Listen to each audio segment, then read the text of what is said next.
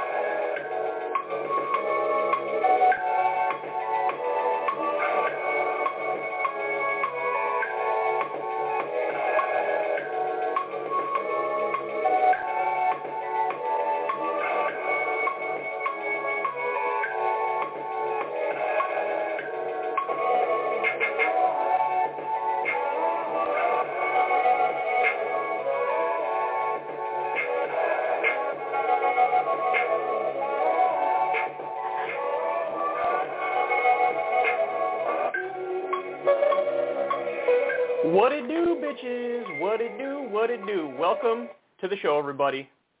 Welcome, welcome. So, today, I'll give you an update as to what's going on in the Ukraine war. We have a move by Zelensky that is questionable, to say the least. We also have the Chinese ambassador clashing with an ABC news host, or CBS news host, excuse me. Not that it matters. ABC and CBS are virtually indistinguishable. We have Chuck Todd prodding NATO to do more. I'll show you that clip, and we'll discuss that. Dave Rubin has had quite a week, and he has debased himself in the face of an anti-gay backlash that is deeply personal. So I'll dive into that. That is quite a story. That is quite a story. Then I have the confirmation of the Hunter Biden laptop being real. Now, you might think, well, why is that even relevant? There's actually a number of reasons why it's relevant. Number one being it was banned from social media at the time. But number two being there are two aspects of that story. The personal stuff where it shows Hunter Biden, doing all sorts of compromising things. That I'm not a fan of leaking. Nobody should ever leak that. But what I am a fan of leaking is the corruption details that came out of the laptop. So we're going to dive into that. I'll tell you what's real, what's not real, what's important, what's not important. We have one of the most out-of-touch articles ever written, run in Bloomberg. And you're not going to believe it until I show you.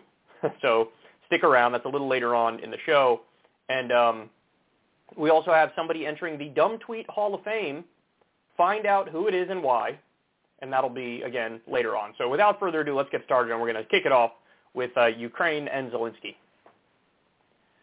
So we got news yesterday about an update in Ukraine. Now, of course, the war is still raging over there, and as I told you early on, I feel like it's just a matter of time until Russia takes Kyiv, because the Russian military is just far more powerful than the Ukrainian military. Now, having said that, there can be an insurgency, there can be a guerrilla war, and so, it could end up taking a lot longer than anybody thought, and we're already at that point. I mean, some people thought Putin would waltz in and take it in a couple days. That isn't what happened. So one update, which is very important, is that the UN just released some figures where they say there are about 10 million refugees that have left Ukraine. That's an astonishing number. That is absolutely stunning.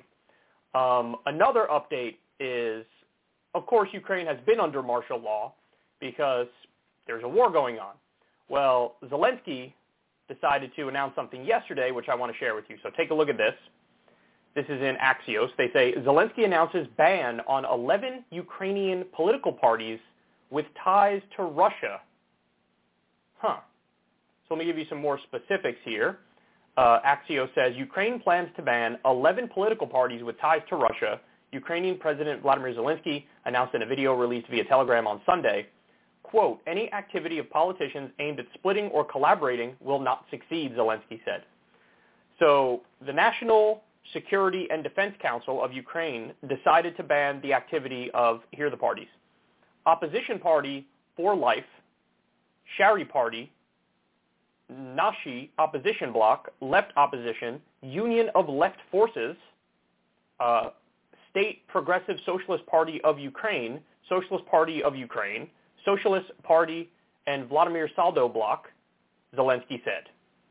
So these are the parties that they're banning. They are claiming, hey, this is because of Russian influence. We're in the middle of a war, and Russia has effectively infiltrated these parties, and they're representing the interests of Russia.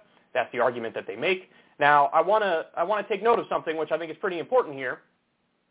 You do not see the banning of, for example, the Azov Battalion from the National Guard.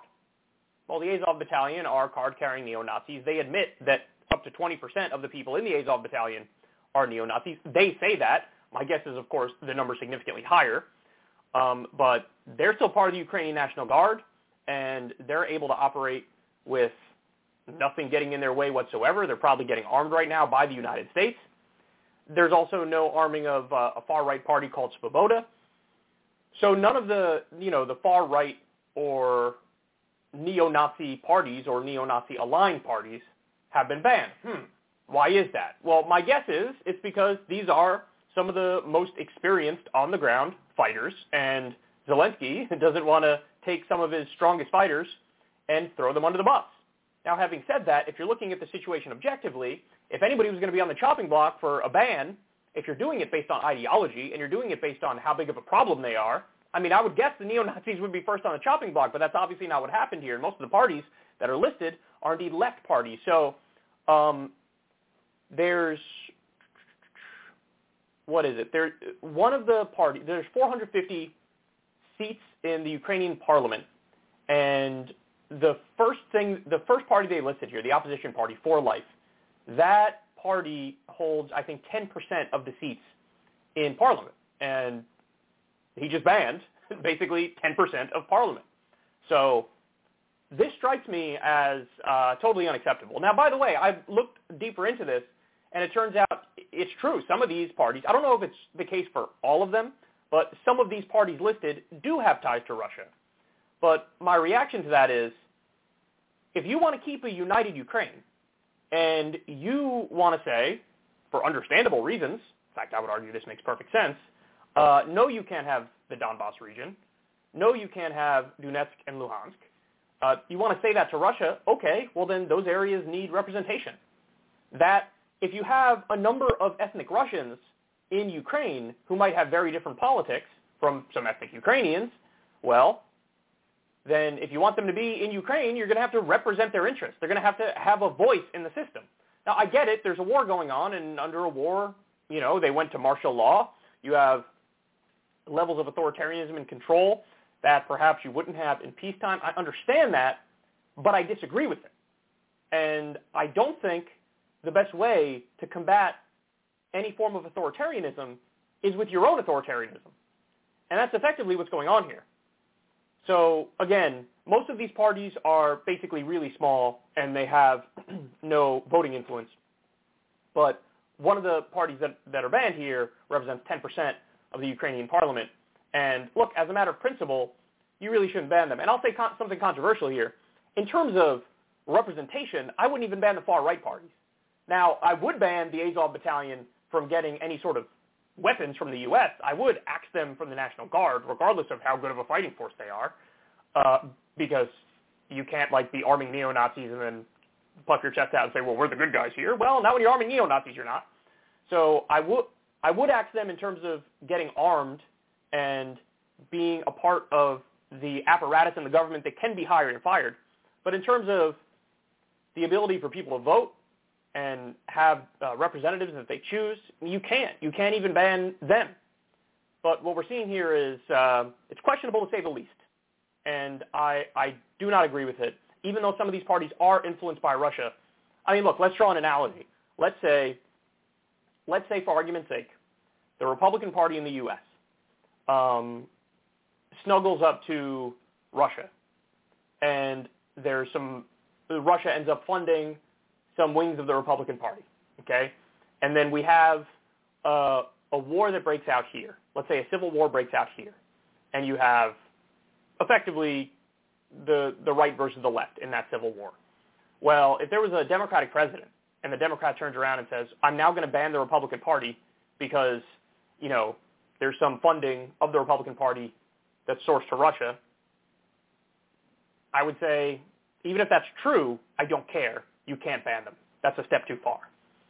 And they're doing it, and it's not good, man. It's not good. Because another thing that you generally see is whenever there are, authoritarian power grabs, very rarely do they actually relinquish that power when the time comes. And you guys know that. I mean, it happened with the Patriot Act in the United States. It's spying on everybody, and then they just kept extending it and extending it and extending it. And the scope of it was interpreted as much more broadly than even the authors of it said. Like, Sensenbrenner was like, we didn't want the Patriot Act to do all that. They didn't want the Patriot Act to spy on everybody, take away due process, take away your protection from unreasonable search and seizure, collect everybody's metadata, have a rubber stamp FISA court. They didn't want that. And so not only does it stay the law, but then it expands. And so now you're giving Zelensky the authority and the ability to say, whoever my political opponents are, we're going to ban them. And you know who that reminds me a lot of? Vladimir Putin. That's what Putin does. So I get it. There is a fundamental key difference here, which is Ukraine was invaded by Russia. Russia is the aggressor. Don't get it twisted. Don't fall for any of the propaganda or, the narrative humpers who tell you otherwise. That's definitely what happened. But what I'm saying is, even given that fact, you can't just start banning political parties. You can't. And by the way, let me just say, I'm skeptical that all of the parties even are influenced by Russia. Some of them are, because again, I looked deeper into it, and it turns out it's true that some of them are. But even if they are, I don't care. But I don't even think all of them are. I think some of them aren't, and it's just like, hey, I want to ban the opposition parties. So I don't like that at all. I don't like that at all.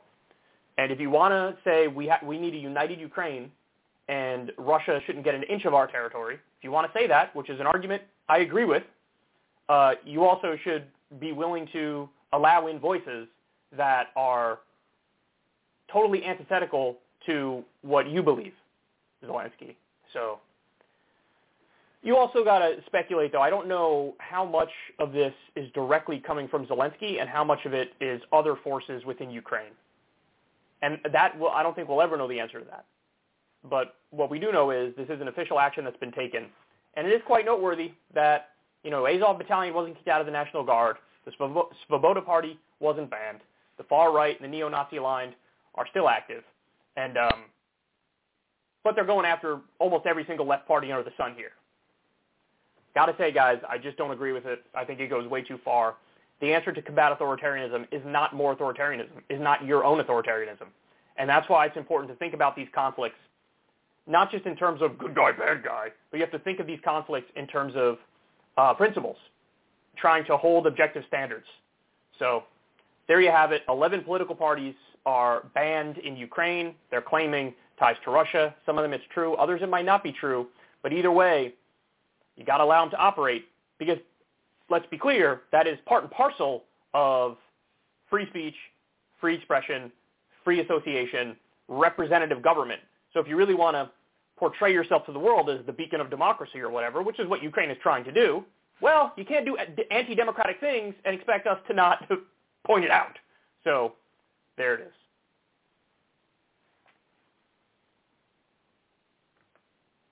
Okay, next. There was quite a back and forth on CBS the other day. The host here talked to the Chinese ambassador and pressed him pretty aggressively on what China's stance is regarding Russia's invasion of Ukraine. So China and Russia, of course, have business relations. And when the U.S. started levying all these sanctions on Russia, China swooped in to some extent to save the day, to say, oh, look, you're basically kicked out of SWIFT. Well, we'll give you our access to our banking system, and a number of other things as well. So the CBS host is clearly not having it, and the Chinese ambassador is trying to explain the official position of the government of China. Let's take a look, and then we'll react. But the White House is saying that you are in such a position of power here to pick up the phone and call Vladimir Putin. Has Xi Jinping, your president, told Vladimir Putin to stop the invasion? Do you condemn it? Actually, on the second day of Russia's military operation, President Xi Jinping did talk to President Putin. Was that their last asking President Putin to think about resuming peace talks with Ukraine. And President Putin listened to it, and we have seen 4 rounds of peace talks have happened. Let me continue. China's trusted relations with Russia is not a liability. Actually, it's an asset in the international efforts to solve the crisis in a peaceful way. And China is part of the solution. It's not part of the problem. So are you saying, though, just so we're clear, are you saying Beijing will not provide financial support to Moscow to prolong this war? China has normal trade, economic, financial, energy cooperations with Russia. As I said just now. So it's not changing. You're not changing your relationship. These are the normal business between two sovereign countries based on international laws, including WTO rules. And let's talk about those international laws, because 4 days ago, the International Court of Justice ordered Russia to stop its military actions. China abstained from that. The vote was 13-2. The only country that stood next to Russia was China. Well, that sounds like you are condoning and not condemning. China makes its observation and conclusion independently, based on the merits of the matter itself. On the one hand, the United States Secretary General said Russia invaded. Yeah, we oppose. On the one hand, China opposed the UN purposes and the principles, including the respect for the national sovereignty and the territorial integrity of all countries, including Ukraine. Okay. On the other hand, we do see there's a complexity in the history of the Ukraine issue. And we are in opinion. Russia amassed more than 150,000 troops at China's border. Well, that's why we want just to be clear, have a China, good, friendly, good neighborly relations with Russia. But you would recognize that there's good, friendly, neighborly relations with 150,000 troops on the border of a neighboring country, and then to send those troops into that country. Yeah. In those circumstances, why can't you condemn this as an invasion? Well, don't be naive. Condemnation. It sounds naive to say that's not an invasion. It doesn't solve the problem. I would be surprised if Russia will back down by condemnation. What is urgently will they back needed down if your president asks Vladimir Putin to back down? Will your president ask Vladimir Putin to back down? We have done so. And we will continue to promote peace talks and urge the immediate fire. And condemnation only doesn't help. We need wisdom. We need wisdom, we need courage, and we need good diplomacy. So that was a really interesting back and forth. Let's break this down. China is in an interesting position in this conflict because, on the one hand, Russia is their ally. They do have business ties with Russia. So they have an interest in making sure their relations with Russia are normalized. Economically, it's something that they benefit from. So they want to maintain, a good relationship and a line of communication open with Russia. But then on the other hand, if China doesn't condemn enough, and if China is not clear about them opposing the invasion of Ukraine, well, then they also sort of lose the international community. And of course, they have goals that are very expansive. I mean, this is what the Belt and Road Initiative effectively is. They're forming deep economic ties with all these different countries, And the idea is if we give you some sort of material benefit through building infrastructure, for example, then, we get some natural resources support and help, but really extraction of natural resources from sovereign nations that further solidifies their position as a global superpower. So they have a hard line to walk here because they need to condemn or they lose the international community.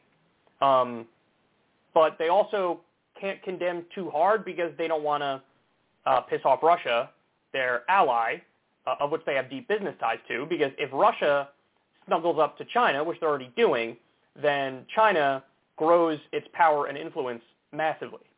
So, and you could see they're struggling with how to walk that line. So let's go through some of what was said there. Has Xi told Russia to stop? That was one of the questions from the CBS host. And the ambassador says, yeah, he asked Putin to resume peace talks in Ukraine, and there's been 4 rounds of peace talks. Then he makes the argument, the ambassador does, that us being the ally of the Russians is actually an asset. It's not a detriment.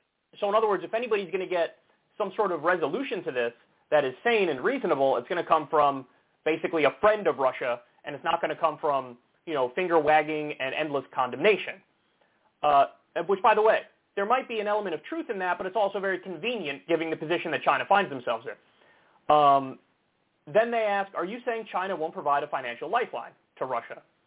And the fact of the matter is, they already have. Like, there is no, hey, maybe are you going to help them? They're already helping them.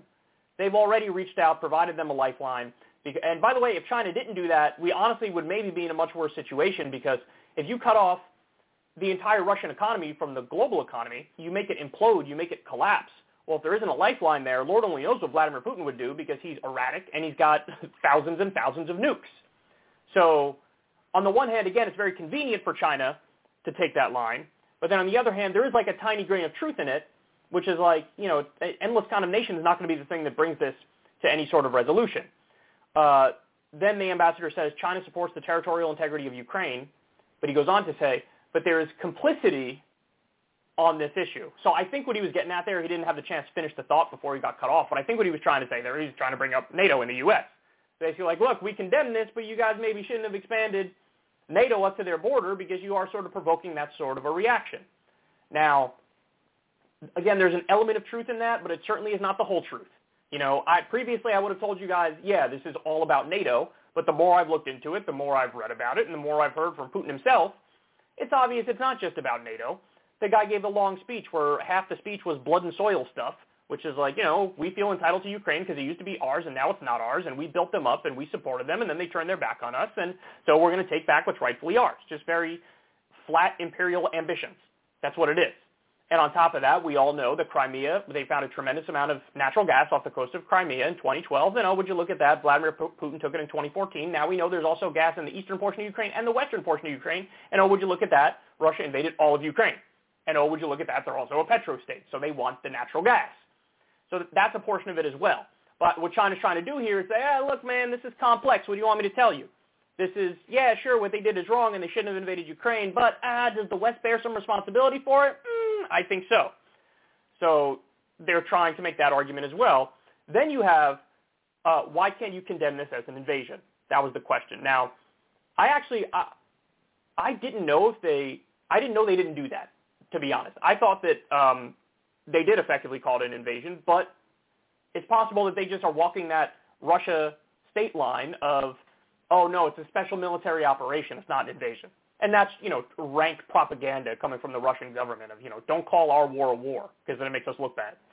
It's the same reason that they did the whole, we're accepting that these 2 regions in eastern Ukraine are independent states, because then that gives them a veneer of international legality over their illegal actions.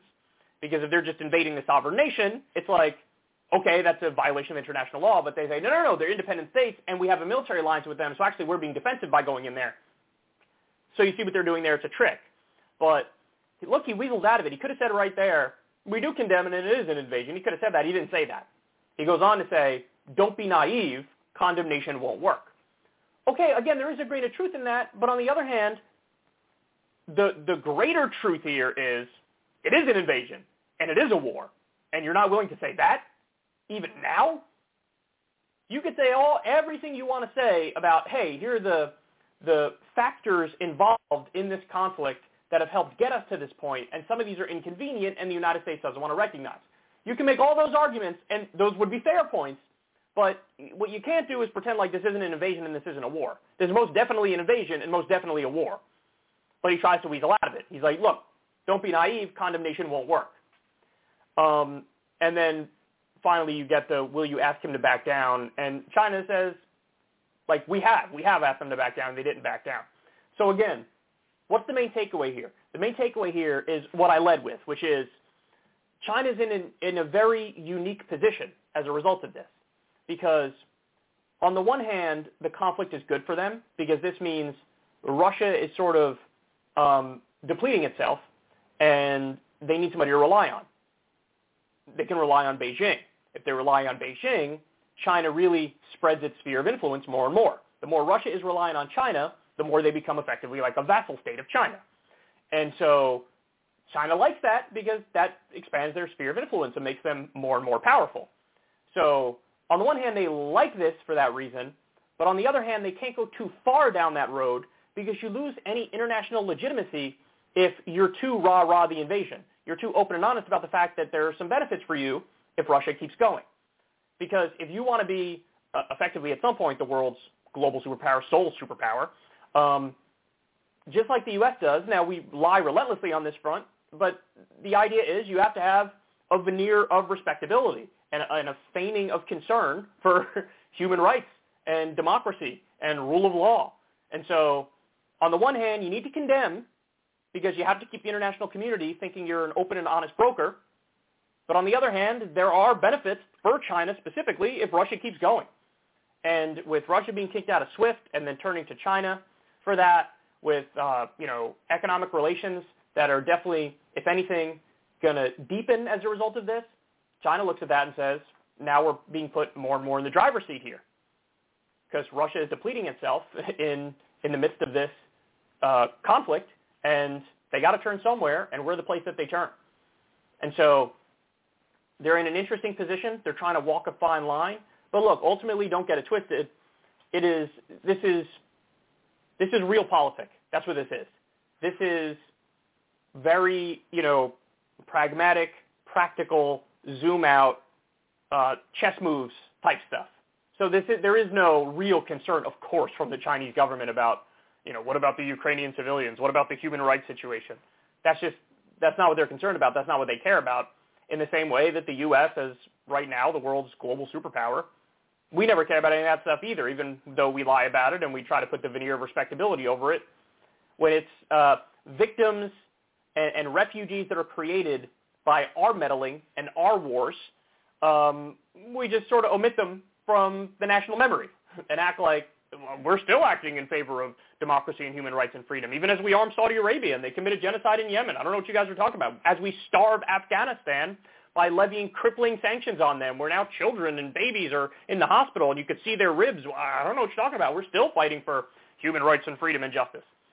No, we're not. No, we're not. And by the same token, neither is China. They're looking at this in a way that is very beneficial to their own state interests. And what's interesting is when you see it laid out bare in such a way like this in an interview, it's obvious. It's obvious. So the most interesting lines there were him calling her naive, and also he's not able to say, yes, this is an invasion, yes, this is a war, and with no caveats, we condemn it. It's always trying to massage the point and trying to tap dance around it because the open secret is there are many ways in which the Chinese government benefits from what's happening in Ukraine right now. So there you have it. Oh, yeah, one more point. There's actually, I think, the most important point. Look at how aggressive the CBS host was against the Chinese ambassador there. Very aggressive, cut him off a number of times, demanded answers, followed up. And I look at that and I think that's wonderful. But for the love of God, do that with U.S. politicians. They don't. They never do it with U.S. politicians.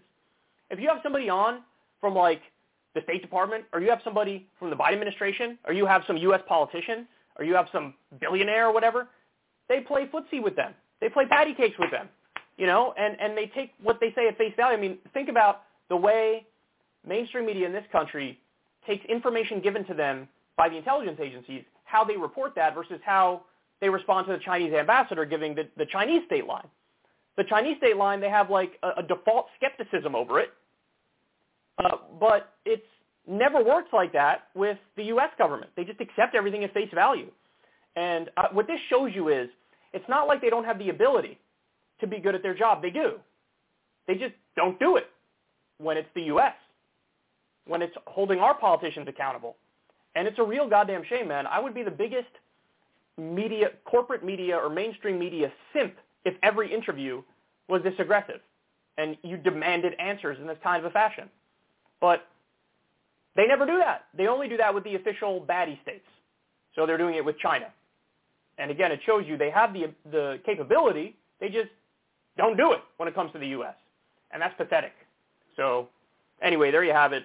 Fascinating interview. And you get a little look inside the strategy of the Chinese government in terms of how to deal with this, the face they want to show to the world, and what their internal perspective really is.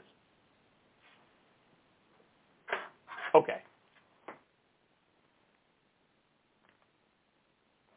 Next.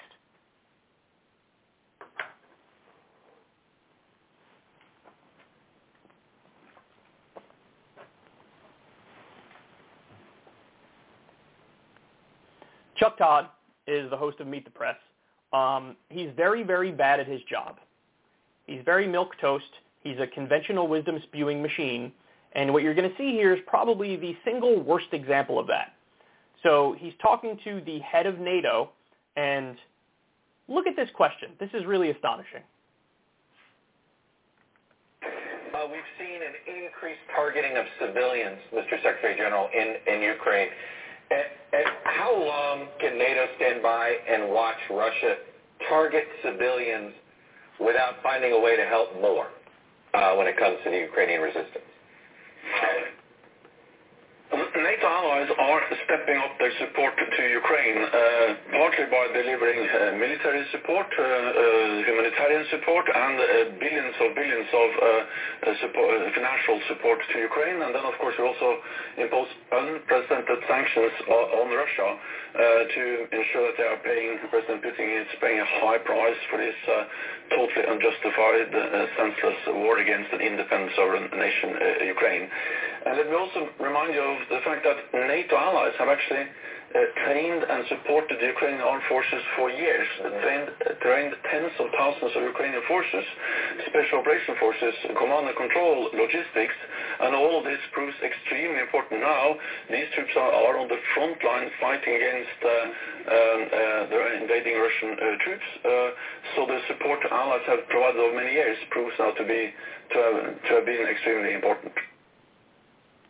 So that answer was actually a great answer. It was very thorough. It was factual. But the question was, how long can NATO stand by without finding a way to help more? He didn't give a single specific. Chuck, how would NATO help more? They have already, and this isn't hyperbole, they've already maxed out on the ways in which they could help short of war. They've maxed out. So he goes through it. Look, unprecedented sanctions. They're trying to implode the entire Russian economy, which, by the way, I condemn that because now Russian civilians are being hurt, and Russian civilians, many of them, are not even in favor of the war. They were protesting Putin in the street. But they say unprecedented sanctions, military support, humanitarian support. NATO has been training forces for years, and that's true. The CIA has been training forces for years, including the Azov Battalion, by the way. That's the uncomfortable fact that, is not often discussed nowadays, but it's true. And they've been providing logistics. If every sanction under the sun has been unleashed, if we're giving all the humanitarian support in the world and all the military support in the world and logistical support, etc., Chuck, what else is there to do? How else can NATO, quote-unquote, help? Now, there's a reason he doesn't give any more specifics. He doesn't give any more specifics because if he did, it would be obvious what he's calling for is World War III. Again, this isn't hyperbolic. This is barely it's a millimeter under the surface. It's barely under the surface. So my guess is the implication in what he's saying there is, why are you not doing a no-fly zone? That's my guess. That's my guess. Because that's the thing that people who are unfamiliar with the specifics of this, they would say, well, that sounds surgical, and that sounds very above the fray, and that sounds like it's not, an act of war, effectively. But it is an act of war. It absolutely is an act of war. And the polls have reflected this, too. A majority of people supported the idea of a no-fly zone if you just ask them, do you support a no-fly zone? Then when you actually explain what it is, that, hey, this is an act of war, all of a sudden support for it plummets. And it's way under 50%. So, but what Chuck Todd is doing here is he's implying, he's inferring, you got to do more. Well, what is more? Is it NATO directly starting a war with Russia on the ground? Like NATO shooting at Russia? Is it the no-fly zone where NATO or the U.S. shoot Russian planes out of the sky in Ukraine? What else is it, Chuck? What is it? What else do you want? He can't say anything because if he does tell you the things that would be more help, it would be obvious what he's asking about is, why haven't you started World War III? It's just pathetic. It's just conventional wisdom spewing machine. I mean, what we've seen in this conflict, without any doubt, is that corporate media, every question they ask is pressure from the right, pressure from a more hawkish perspective. And we saw this the other day. I mean, we covered the video, and I'm sure many of you guys watched it, where Jen Psaki was answering questions on Ukraine from the media, and virtually every single question, I mean, in the Super Cup, what was it? 7, 8 questions? They were all like, why aren't you doing more? Why aren't you doing a no-fly zone? Why aren't you listening to Zelensky? Why aren't you helping more? And the only question that wasn't like that was Ryan Grimm's question. It was like the only one. It was the only one. So, guys, this is how you manufacture consent. This is how, if you repeat it over and over and over, and you're not specific as to what the stakes are if you do these things, well, then the perspective of the American people, anybody who's consuming this stuff on a regular basis, they're going to start to think, yeah, why aren't they doing more? Yeah, what's going on here? What's the problem? Why aren't you listening to Zelensky? Why aren't you helping? Why aren't you doing a no-fly zone? And so this is how you get a population to, lean more in favor of a more bellicose response and, honestly, World War III. But, of course, my guess is if the U.S. government or NATO were to take actions that are akin to World War III and we're in World War III, all of a sudden the public would be like, what? Why would you do that? Why would you do that? But, the media is pushing everybody in that direction. And they're just so bad at their job. They're so bad at their job. And he's the worst, honestly, Chuck Todd. The whole show, he's never had an original thought in his life. He just always goes right to the conventional wisdom. He's not a deep thinker. He thinks this is some sort of truth-telling, holding the powerful to account type question, and it's not. It's not at all. It's actually a dangerous line of questioning. So this is terrible, man. It's so bad. It's so bad. Honestly, NATO has done absolutely everything short of World War III. The U.S. has done everything short of World War III. And obviously that's a line you can't fucking cross in the nuclear age. You just can't do it. And again, my criticism is that, if anything, things have gone too far because now you're hurting Russian civilians with the sanctions. I have no problem whatsoever. In fact, I vehemently support the idea of sanctioning Putin, sanctioning the oligarchs, sanctioning the Russian military. I'm in favor of every sanction you can levy on that front. But all these sanctions that hurt regular people, it's just collective punishment. That's all it is. That's all it is. And it's this sense of hysteria and mania that's captured the country now where they think there's nothing we could do that's too tough if the people in question are Russian, even if they didn't do it. They didn't do anything wrong. So Chuck Todd, for the love of God, step down from your position. He's so in over his head, and it's so obvious. I mean, he's so bad at this. Not to say previous hosts of Meet the Press were wonderful. They weren't. But, I mean, he really is the worst of the worst. He really is the worst of the worst. And the casual underlying assumption and everything he's saying here is, why haven't we done World War III yet? I don't know, Chuck. Maybe because it's World War III and it is apocalypse in the real world. It's Armageddon. It's holy shit, people's fingers are a millimeter away from the big red buttons. Maybe it's that. Maybe it's that.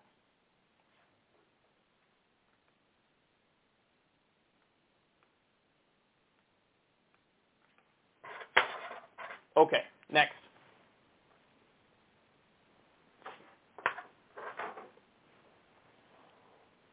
All right, I got Bill Maher for you. So Bill Maher, on his show, was asking questions about Russia and Ukraine and the war that's ongoing. And he said something that's getting quite a few headlines. So let me show you the article here. This is in Mediaite. Watch. Bill Maher asks, why didn't Putin invade Ukraine when his boyfriend Trump was in office? So I'm not going to show you the video because HBO and Real Time are massive copyright sharks, but I will read you this. So Maher says, but I know you were watching our show last week and you heard me say, why didn't Putin invade Ukraine when his boyfriend Trump was in office? I mean, Trump stood with him at Helsinki and defended him over our own intelligence agencies. So I was just asking the question, and maybe you do have an answer. Why not? When Trump was in office, it would seem to be the more logical place. So this guy, Max Brooks, responds, not to be confused with the lovely Michael Brooks, who would never say something so stupid. No, he didn't invade because he didn't need to, because you only roll out the tanks when you think you're out of options. And Putin had a great asymmetric strategy to dismantle NATO from within. I don't know why they spelled NATO like that. And it was working when the Commander-in-Chief of the United States Armed Forces calls NATO obsolete. You are on the road to a fifth-column victory, and that's what he was doing, and it's a matter of fact. We know now in 2018, thank you.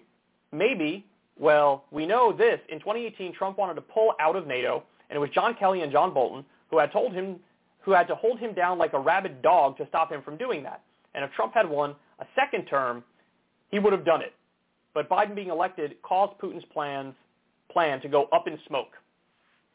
So right off the bat, I do not buy that for a second, this idea that Trump would have pulled out of NATO. He did say many NATO-skeptical things, which, by the way, sort of based, but he never would have actually done it because, and we saw this on a number of different fronts, like with Afghanistan, for example. There were a number of times while he was president where he tweeted, we're moving out of Afghanistan, that's what we're going to do, it's going to be tremendous, it's going to be wonderful. And then some general would walk into the Oval Office and say, sir, we're not doing that. And he'd be like, you're right, no, we're not going to do that. That's not a good idea. So ultimately, whenever Trump got pressure from the intelligence agencies and the deep state and his own staffers, he would back down. He would back down. When he told, like, we can't do that and we're not going to do that, he would be like, okay, I guess we're not going to do that. That's fine. There was a time, I specifically remember when he tweeted, we are getting out of Afghanistan, and then he just didn't get out of Afghanistan. Eventually, they set some sort of date. They negotiated with the Taliban, and they set some sort of date, which was after Trump was already out of office. But he never actually did it. He never did it. And by the way, Biden actually followed through on that. It's one of the best things Biden done. But unfortunately, Biden ruined it with sanctions afterwards that are now starving millions of people in Afghanistan. So it's sort of like the lowest bar of all time that you praise him for getting out if he's actually hurting civilians even more. Anyway, I digress from that point. Trump was a cuck to the deep state. All you needed was one person who was wearing an official military uniform to come in and say, sir, we're not doing that. And he'd be like, okay, no, you're right. I think you're right. I think that's a good point. And it happened time and time and time again. So he wasn't actually going to pull out of NATO. That's point number one. But point number two is this idea that, like, oh, Trump was Putin's boyfriend. I don't know why everybody overlooks what was actually happening in terms of the policy under Trump. So he didn't allow the Nord Stream 2 pipeline, which is something Russia wanted massively, and so did Germany. But he said no to the Nord Stream 2 pipeline. He wouldn't allow it. Now, Biden came in and said, okay, sure. Now, to be clear, I was actually on Biden's side with that because I don't think it's the U.S. place to tell these foreign sovereign nations what kind of a deal or relationship they want to set up. But Trump said no to that, which is the harsher position against Russia, and Biden said yes to that. Now, eventually that became a point of leverage when Russia invaded, where now Biden was able to turn around and Germany was able to turn around and say, well, now we're not going to do the Nord Stream 2 pipeline because you're aggressive and you're invading your neighbor, which is good. So you had a point of leverage. If you allowed it and then you disallowed it when he invaded, you had a point of leverage, which was a good thing. But Trump said no to that. The other thing Trump did, which Obama refused to do, is arm Ukraine. He did that. Now, it also happens to be the case. Remember the perfect phone call that Trump made with Zelensky, where Zelensky was basically asking, like, hey, where are our weapons? And Trump was like, well, maybe I'll only give them to you if you give me dirt on, like, Hunter Biden and Joe Biden. So he also, like, withheld some of the military support. But under Trump, before that, we had already given military support, and that's a policy that Obama didn't want to pursue because Obama viewed it as too aggressive and, you know, basically prodding Russia too much. But Trump armed not just Ukraine, but also a lot of those weapons did go to the Azov battalion. Trump was arming neo-Nazis in Ukraine. That's what happened. Now, that is ripe for criticism. But nobody's making that criticism because they're too busy making this dumb criticism of, like, he's Putin's puppet. Well, if he's Putin's puppet, why were there endless NATO exercises right on Russia's border under Trump. If anything, he was too bellicose. He was too hawkish. He was continuing the same policies of many of the previous administrations. Obama was a little more dovish than Trump on this. But, you go back, like, Putin invaded Georgia under George W. Bush.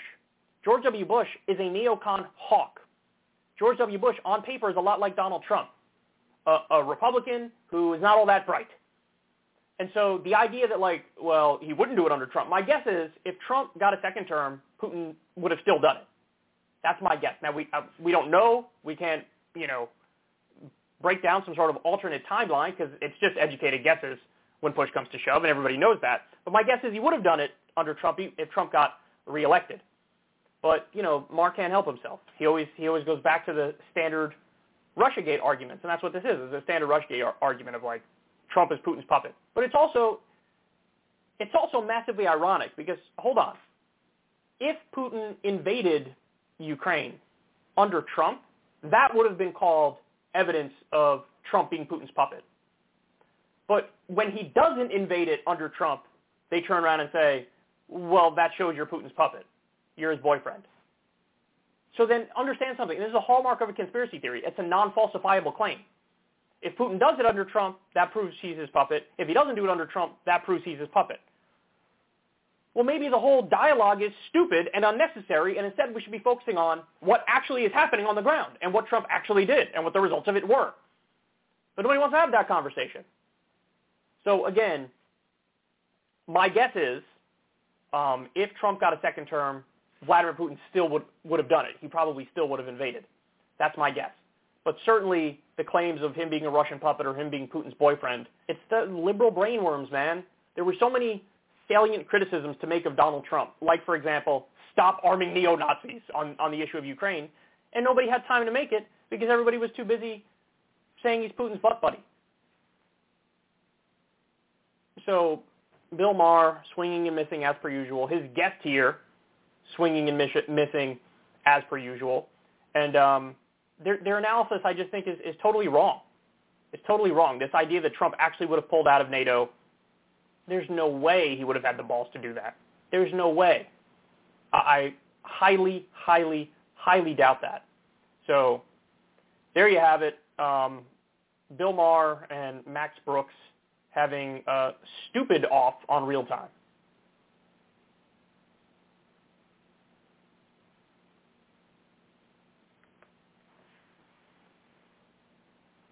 Okay. Next. Oh boy, we got the Dave Rubin story. Jesus Christ.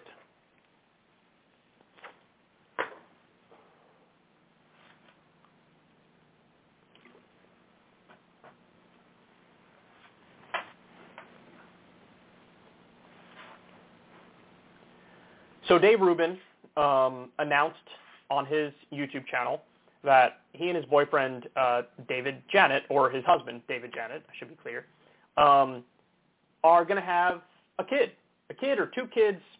It's one or the other. And, he's excited about it, saying, my life is changing forever, et cetera, et cetera. And he tried to explain the process to people in a video he released. And, man, he received a gargantuan backlash. Now, don't get me wrong, there were plenty of people who are, prominent on the right who said, hey, congratulations, good for you, that's awesome. Megyn Kelly comes to mind. I saw underneath Rubin's tweet, she was congratulating him. I also saw PragerU was congratulating him. Find that interesting, especially how conservative Dennis Prager is. Seems like it's not his cup of tea. But there was also a colossal, gargantuan backlash among his audience and some other prominent right-wing figures. So we don't need to go through all of it. I'm sure at this late date. This happened a few days ago. I'm sure you guys have seen a lot of the responses by now. But like Mark Dice, who's, right-wing commentator and conspiracy theorist, he was all in on criticizing Dave Rubin and calling out other hosts on The Blaze who he was saying, like, look at you cucks, you're not condemning this just because he works at the same organization with you and you're friendly with him, but he's violating, like, this core conservative principle here, and how dare you? So Mark Dice went off.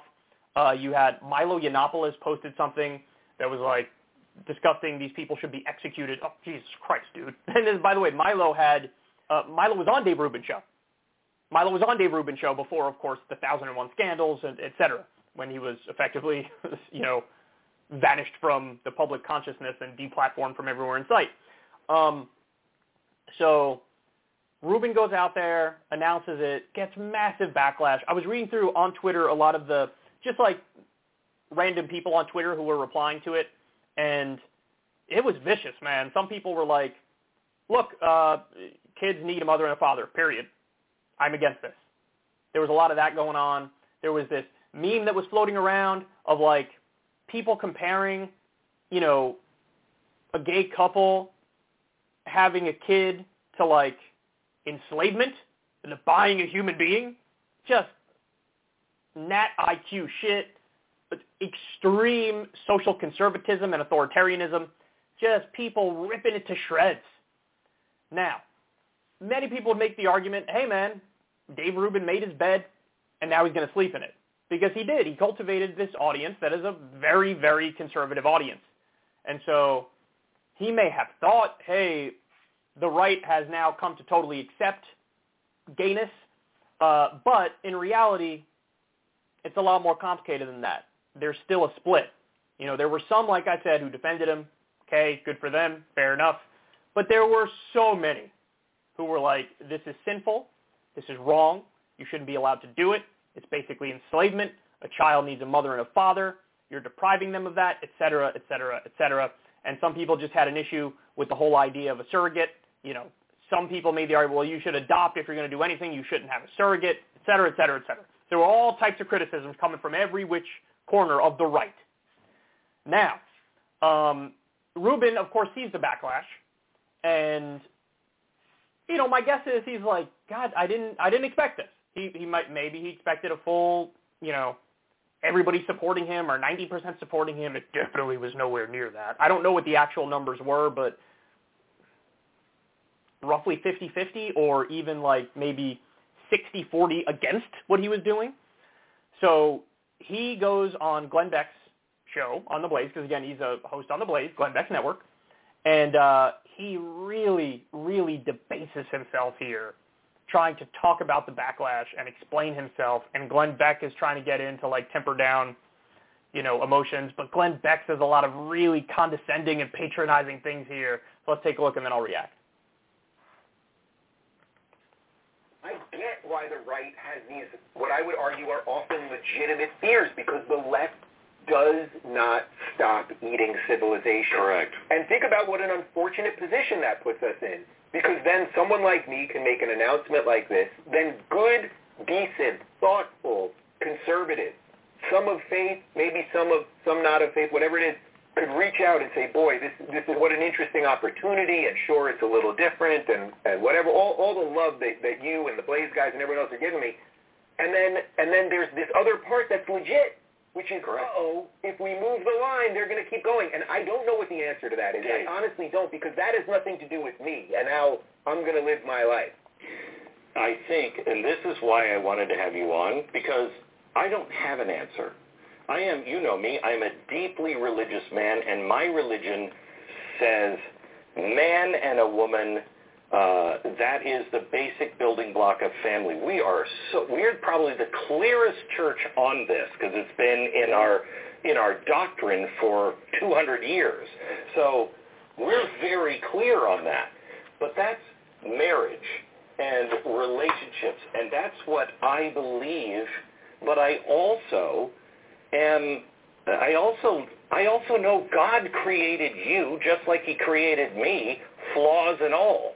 I believe I have a gene, they've never found it, that makes me very susceptible to alcoholism because it runs in my family. So does craziness, but it runs in my family. The same thing with things that I don't understand. And if we can't have a conversation about things that we don't necessarily understand and probably won't until we get to the other side, we have to just work it out together and be able to say, Dave, I disagree, or I don't know what the answer is, but I love you. Ooh, wow. That was very, very sad. So let's go through this.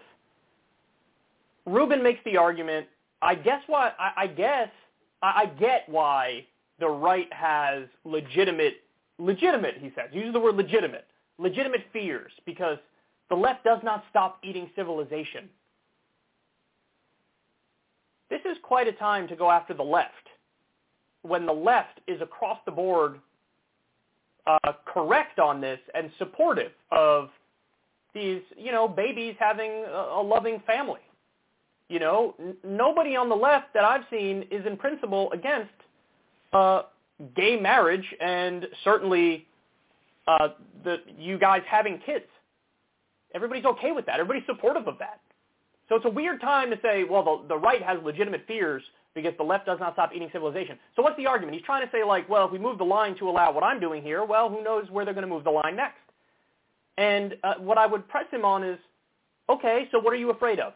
Please, go on. What are you afraid of? Are you afraid of, a trans couple being able to raise kids, and is that something you would oppose? Are you saying it's okay when in my marriage we have kids, but other gays who are leftists, that shouldn't be allowed when they do it? What's the argument? What's the argument? Are you trying to compare you guys raising kids with, I don't know, man-horse marriage? Because this is the old argument, the line's moving, and the line's never going to stop. So, okay, but what are you saying is coming next, and is that thing actually bad? What are we talking about here? And is the line actually going to move to the place where you're pretending it's going to move to? But again, he uses the word legitimate. I guess why the right has legitimate fears. Dave, I hate to break it to you, but a lot of these people who are coming after you on this front, their fears are not legitimate at all. In fact, I've seen a study which says that it is kids do really well if they have gay parents, that they thrive, that there is no downside to having two parents of the same sex. Now, I'm sure Dave Rubin knows this. I'm sure he's seen that study. Why are you not making that point? Why are you not making that argument? He's tap dancing around it and trying to be gentle with his response here. Why are you being gentle? Why can't you just say, hey guys, I'm right, what I'm doing is okay, and you are wrong? There's a time for straight talk.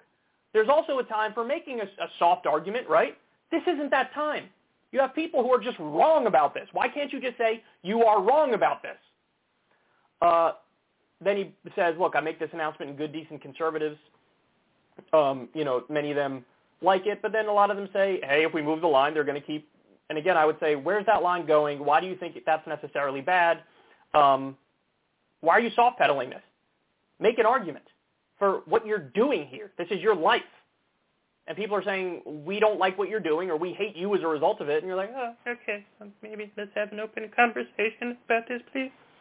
And then Glenn Beck, oh my God, he tries to come in to pour water over the fire, but he ends up pouring gasoline on it.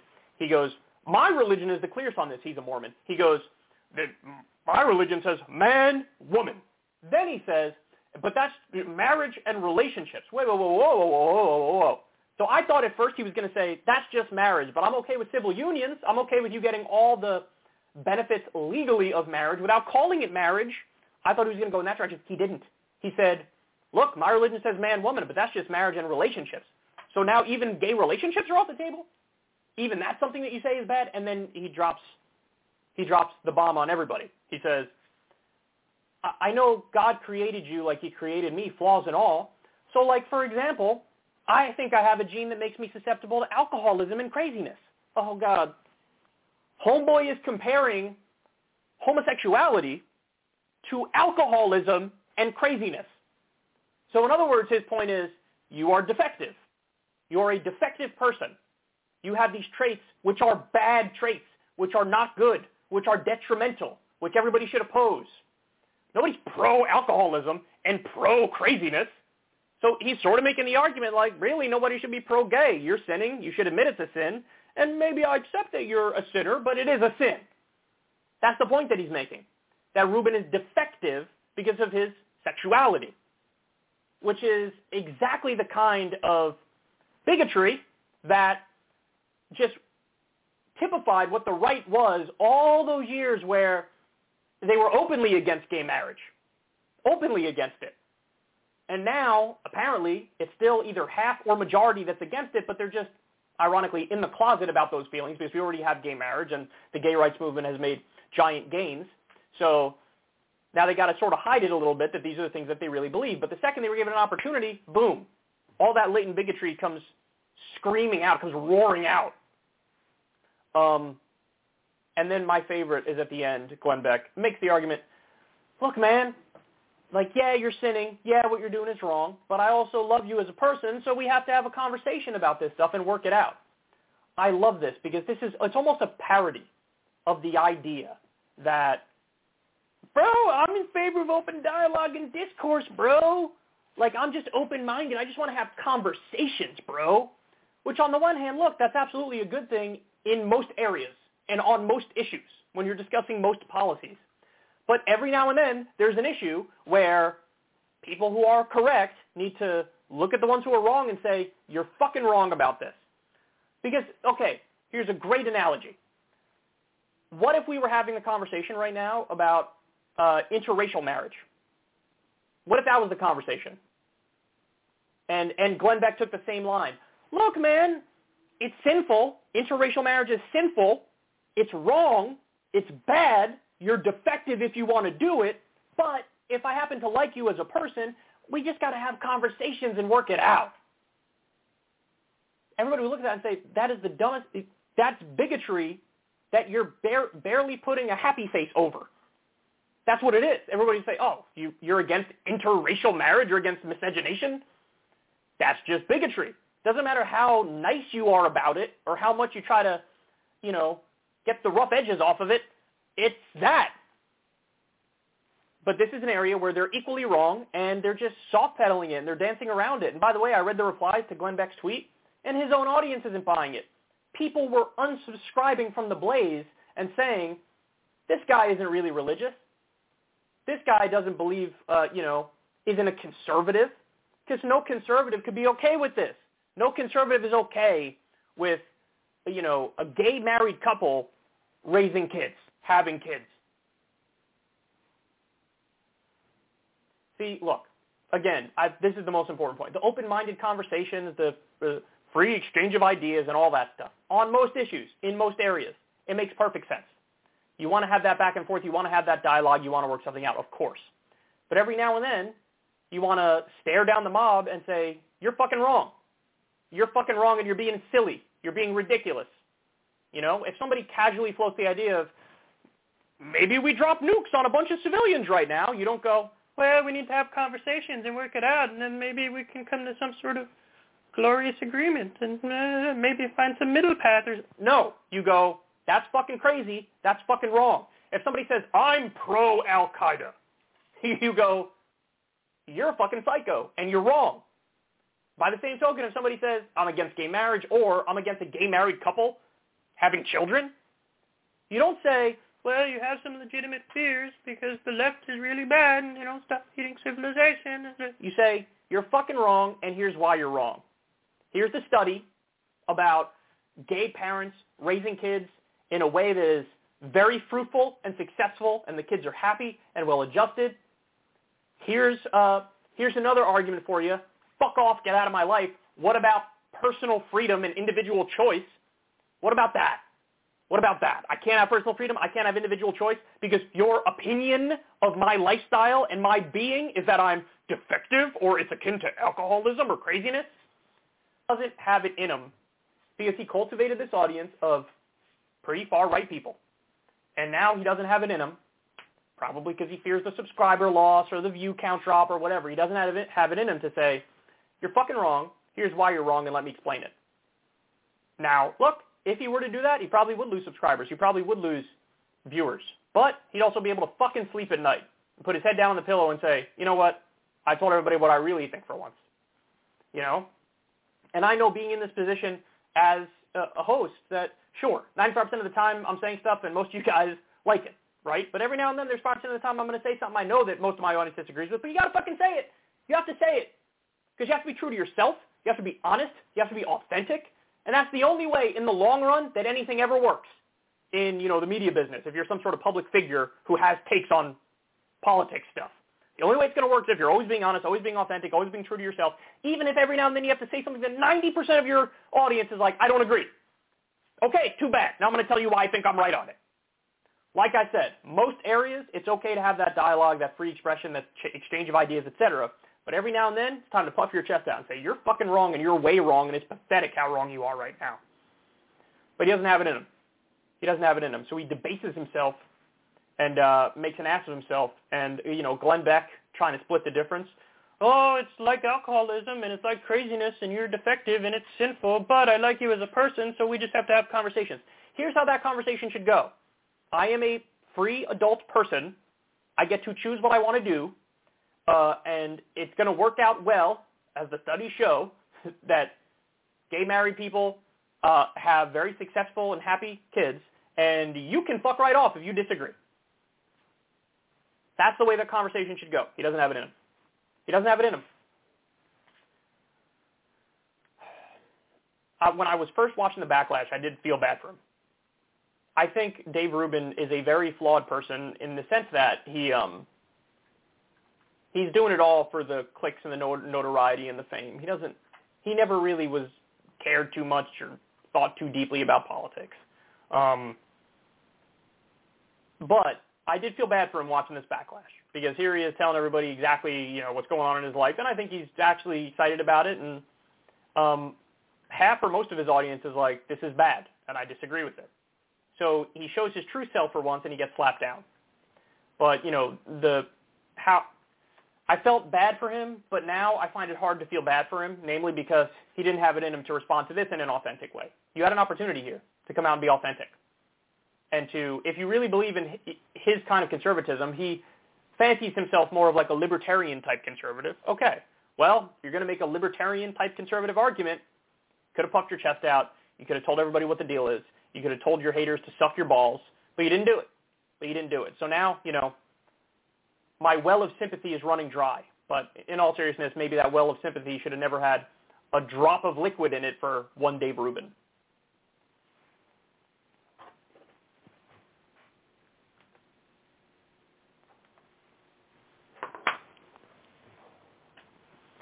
All right, let me take a quick break. When we come back, I got Hunter Biden, I got Hannity, and I got Bloomberg with one of the most out-of-touch articles I've ever seen in my entire life. Stay right there.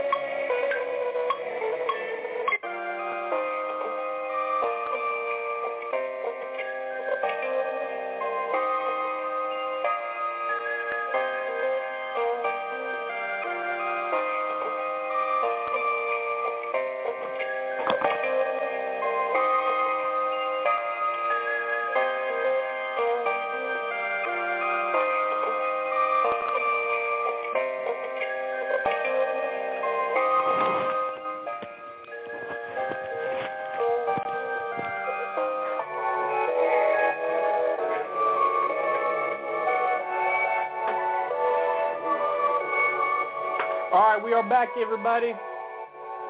We are back. All right, let's talk about Hunter Biden. So the New York Times released an article talking about a couple of investigations that are currently ongoing with Hunter Biden. One of them is about him not paying his taxes. Now, he didn't pay his taxes for a while, but then eventually he did pay it after it was clear that, the government was looking into the fact that he didn't pay his taxes. So that's one aspect of the story.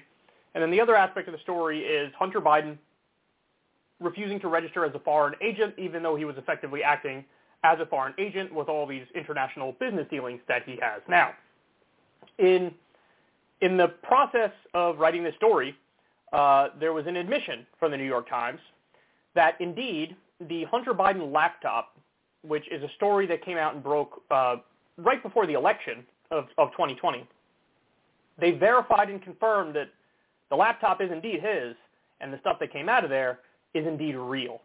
Now, why does this matter? Well, this matters because at the time, social media, Twitter, Facebook, they banned the story. I think it was the New York Post that originally got their hands on it, and then also I think the Daily Mail had their hands on it at some point. And so these stories were coming out right before the election, and social media just banned the story. And they made the argument, hey, this is unverified, and some made the argument it's Russian disinformation. And so they didn't allow anybody to share on social media. You couldn't even DM it to somebody else. So it's astonishing how far the crackdown has gone and how authoritarian that is, where you're basically banning the free flow of information in a way that could clearly impact the outcome of the presidential election. Now, I will say, even though in theory it can impact the outcome of the election, I don't think, even if they allowed this story to stay up, I really don't think it would have changed the outcome of the election. I don't. I really think it was an election more about COVID, and it was about returning to normal. And so Biden, I think, would have pulled it out either way. But look, that's irrelevant. The fact of the matter is, as a matter of principle, they should have let the story stay up. Now, there are aspects of the Hunter Biden story that I think are useless. Like, for example, everything about his personal life, everything about his drug addiction, everything about the sex, all the shirtless pictures of him, et cetera, et cetera. I know that that's salacious and that's what gets the clicks. But it is also a wanton violation of privacy for somebody who's not a politician, not a public figure in the sense that he impacts policy for the country. So running those stories, I think, is ethically questionable. If I was at the New York Post or Daily Mail or anywhere, I don't think I would have put that stuff out there. But there is an aspect of the story that's real as a heart attack. And that aspect is the financial corruption that we learned about as a result of the laptop, because that does affect policy, that does directly implicate politicians. So that stuff should have been allowed to run, of course. So let me give you some of the specifics here. Let me throw that first article up on screen. The New York Times quietly deleted, this is in Yahoo, the New York Times quietly deleted its assertion that an October article from the New York Post about the business dealings of Joe Biden's son Hunter was unsubstantiated in the reworked report the outlet reported on a Federal Election Commission decision that dismissed a Republican complaint arguing Twitter violated election laws by blocking users from sharing the story during the heat of the 2020 election. When the New York Times posted the report early Monday afternoon, it read, quote, the Federal Election Commission has dismissed Republican accusations that Twitter violated election laws in October by blocking people from posting links to an unsubstantiated New York Post article about Joseph R. Biden Jr.'s son, Hunter Biden. A tweet from the outlet's main account, which started trending on Twitter, similarly called the New York Post article an unsubstantiated article. New York Times national political reporter Shane Goldmacher, who wrote the initial draft, similarly called it unsubstantiated. So what happened is, and they go on in the Yahoo piece to explain this, after it was indeed verified by the New York Times, it was confirmed that this laptop is real, the stuff in it is real, which, again, they're months late, but they did it. They admitted it. A bunch of old tweets from New York Times and others resurfaced on Twitter. People were retweeting it and going after them because they were saying it's unsubstantiated, it's not verified, it's Russian disinformation, it's this, it's that. So what they did is they went back and I think they deleted some stuff, but they also went into the articles and changed around the wording without letting people know that's what they were doing. So if people go back and click on the article, they changed it and cleaned it up to more reflect reality. And again, they did it without an editor's note or anything. Okay, that's super ethically questionable. They're just trying to cover their ass here. But everybody, it's like the Streisand effect. Now everybody knows that you're doing it because you're calling more attention to it by not being open and upfront about it. And it's not good. It's not good. So let me show you the next graphic here. See, this is in the Daily Mail. The Daily Mail also verified the laptop's authenticity at the time. And here were some of the stories that came out of it. This is what they covered. Joe Biden entertained Hunter's Mexican billionaire business associates in the vice president's office in 2014 and even flew with his son to Mexico City on Air Force Two so Hunter could attend meetings over a flippin' gigantic deal. That's one. Emails contradicting White House denials show that Joe Biden met with Hunter's foreign business partners while he was VP during a dinner organized by his son to introduce potential clients to his powerful father. That's another one. Hunter Biden was hired by a Romanian real estate tycoon to overturn his bribery conviction through a massive propaganda campaign with help from VP Joe's government connections and former FBI director Louis Freeh. That's another one. Louis Freeh gave $100,000 to a private trust for Joe's grandchildren and spoke with the then vice president in 2016 to explore lucrative future work options with Hunter as the middleman. It's another one. Hunter's close relationship with Blue Star consulting firm under federal investigation for its involvement with controversial Ukrainian gas company Burisma. Remember, he got paid to be on a Ukrainian gas company. Another one. Hunter was deeply involved with the firm at the center of a scheme to defraud Native Americans for millions of dollars despite later distancing himself. How Hunter and his father paid each other's bills and even shared bank accounts, raising the prospect of the president being embroiled in the FBI probe. How Hunter repeatedly dodged police action against him despite constantly dealing with drug pushers and prostitutes and having multiple run-ins with law enforcement. And then finally, 5 members of the Biden family have been to rehab for drug or alcohol abuse. So, okay, let's go through this. So the drug and alcohol one, look, I don't think the New York Post or the Daily Mail or anybody should have run stories on the drug and alcohol abuse. Anything that's on the personal side that came out of that laptop, anything about drug addiction or sex or personal struggles, to me that crosses a line because, again, Hunter's the son of the president.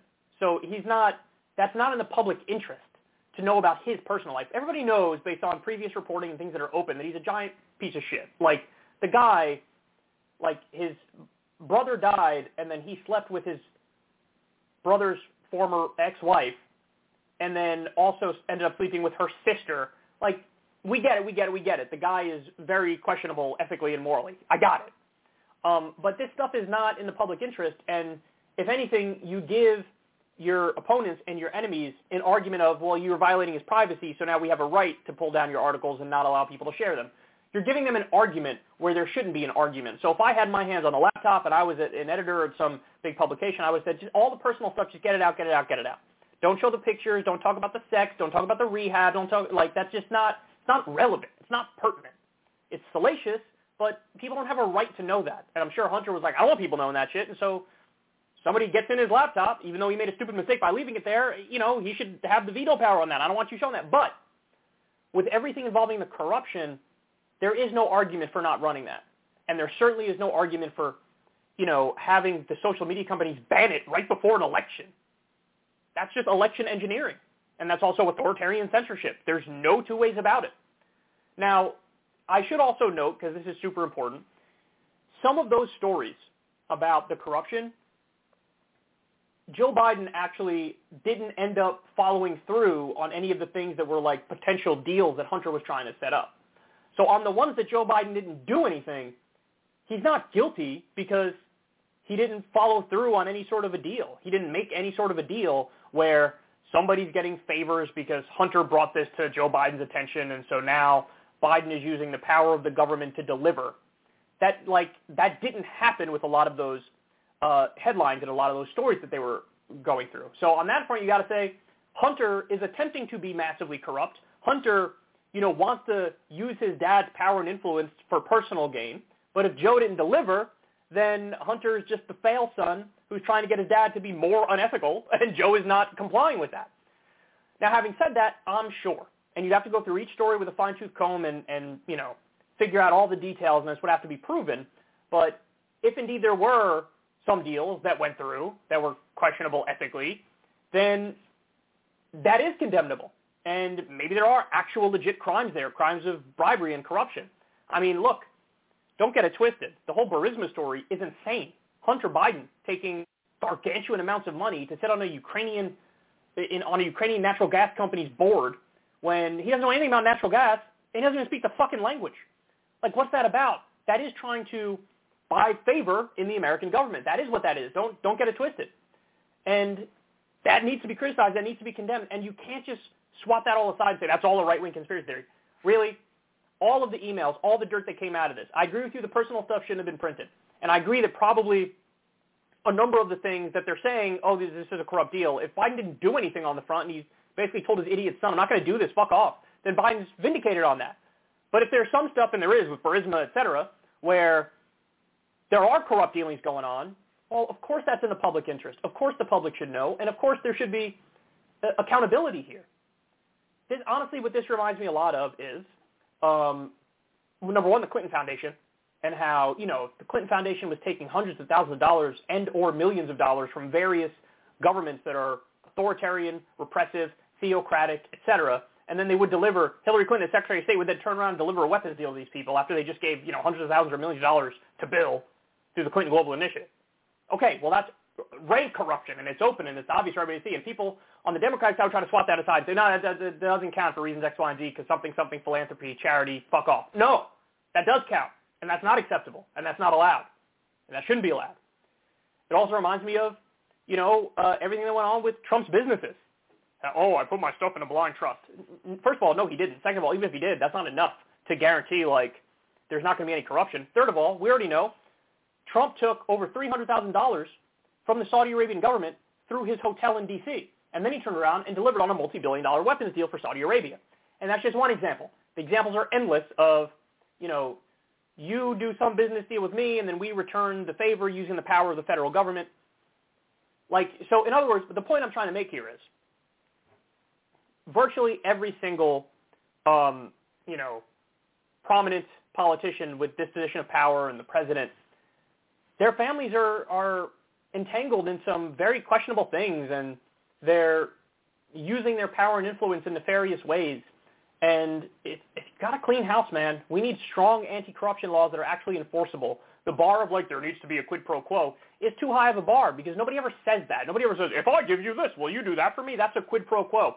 Everything's sort of under the table, and it's a wink and a nod, and so you can't really crack down on any of this stuff unless you, change the law in that respect and have stronger anti-corruption laws and anti-bribery laws. And the idea of the revolving door is a catastrophe. The idea that the family members of politicians can do things like this and get away with it is insane. And the main point that I want to stress yet again for everybody is this is not a partisan thing. It's not. Because some people will listen to this and say, see, the Bidens are corrupt, and end the conversation there. It's actually, no, the Bidens are corrupt, the Trumps are corrupt, the Clintons were corrupt.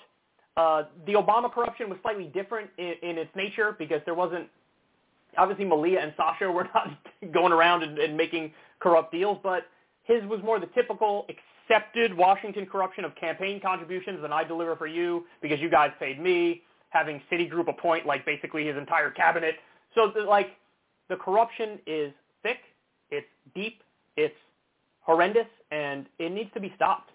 And unfortunately, instead of the media fighting on the side of the people and exposing this stuff and holding people accountable and giving them context and perspective and facts and information, what does the media do?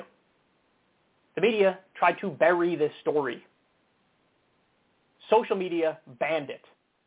And then, by the way, there was another story. New York Post reached out to a lot of the U.S. intelligence officials who, when this story came out, there were a number of U.S. intelligence officials who were like, that has the hallmark of Russian disinformation, fake news, Russian disinformation. And they reached out to them and said, look, the New York Times verified it. They confirmed it. So are you going to apologize?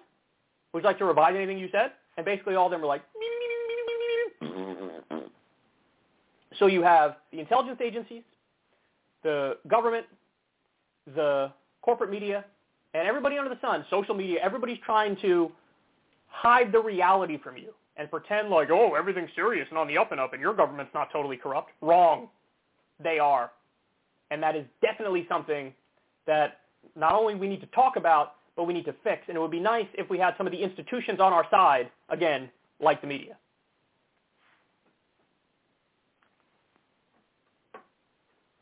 Okay, next.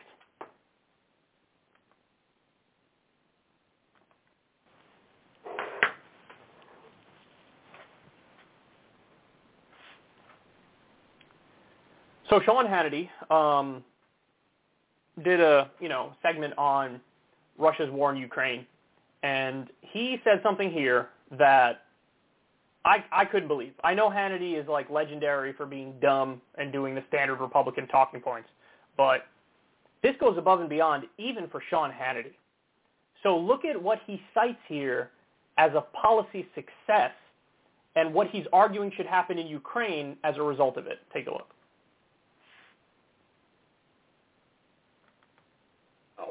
I go back to Ronald Reagan. He provided, for example, the Mujahideen in Afghanistan, the Stinger missiles. Well, that helped Afghanistan defeat the former Soviet Union in the 1980s. Reagan made that happen. Reagan also provided weaponry to the freedom fighters, the Contra rebels in Nicaragua, to battle Daniel Ortega and the Sandinistas. He was successful there. Reagan never put a single American boot on the ground. These weapons helped these. He was citing the arming of the Mujahideen and the Contras as a success story.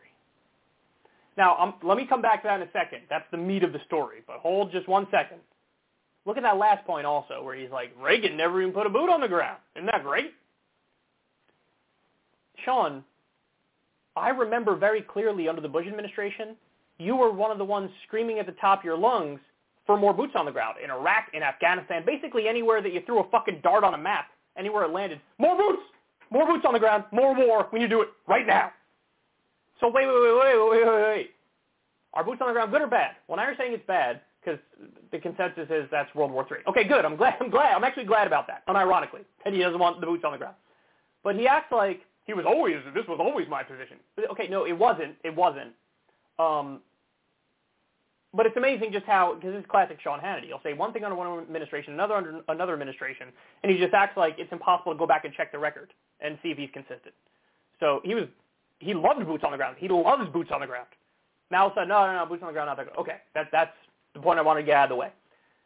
Now, he's arguing when we armed the Mujahideen, it was a phenomenal success because we beat back the Soviet Union and Afghanistan. The Mujahideen, Al-Qaeda came out of the Mujahideen. We armed Osama bin Laden. We armed radical jihadists who wanted to do world domination and set up a global caliphate. It was as a direct result of that, we eventually got 9/11. We armed the people who became nominally our main enemies in the war on terror. To cite arming the Mujahideen as a success story is astonishing. That's everybody with a functioning brain in today's day and age looks at that as the main policy failure. Like, it's one of the first ones you go to. Remember that picture of, like, Mujahideen fighters in the White House with Ronald Reagan? It's a very famous picture. Now we all look at that like, look how fucking crazy we are. Look at what we do. We just arm anybody and everyone. We have a arms and weapons industry, defense contractors. They're out of control. All these business dealings with all these authoritarian dictators, these murderous thugs. We arm, rebel groups. These are moderate rebels. That's what we said in Syria, too, is we were arming al-Nusra, which is a branch of al-Qaeda on the ground in Syria. These are moderate rebels. Moderate rebels, what do you mean? They're a bunch of school teachers who you just armed and gave weapons to? Nonsense. Moderate rebels. And now it's come full circle. Wasn't it great when we armed the Mujahideen? Don't you love arming jihadists? Isn't that awesome? Ask the families of the 9/11 victims if that's awesome. Ask them. Ask people who've been beheaded by them if that's awesome. As, by the way, some of the people we armed in Syria did to civilians in Syria. We covered that story. They beheaded somebody. Unbelievable. But he goes even further. He can't help himself. He goes even further. Arming the Mujahideen was good. What a great success from Ronald Reagan. And then he also says arming the Contras was good. Arming the Contras. Guys, so Human Rights Watch has detailed records of what went down when we armed the Contras, far-right paramilitaries.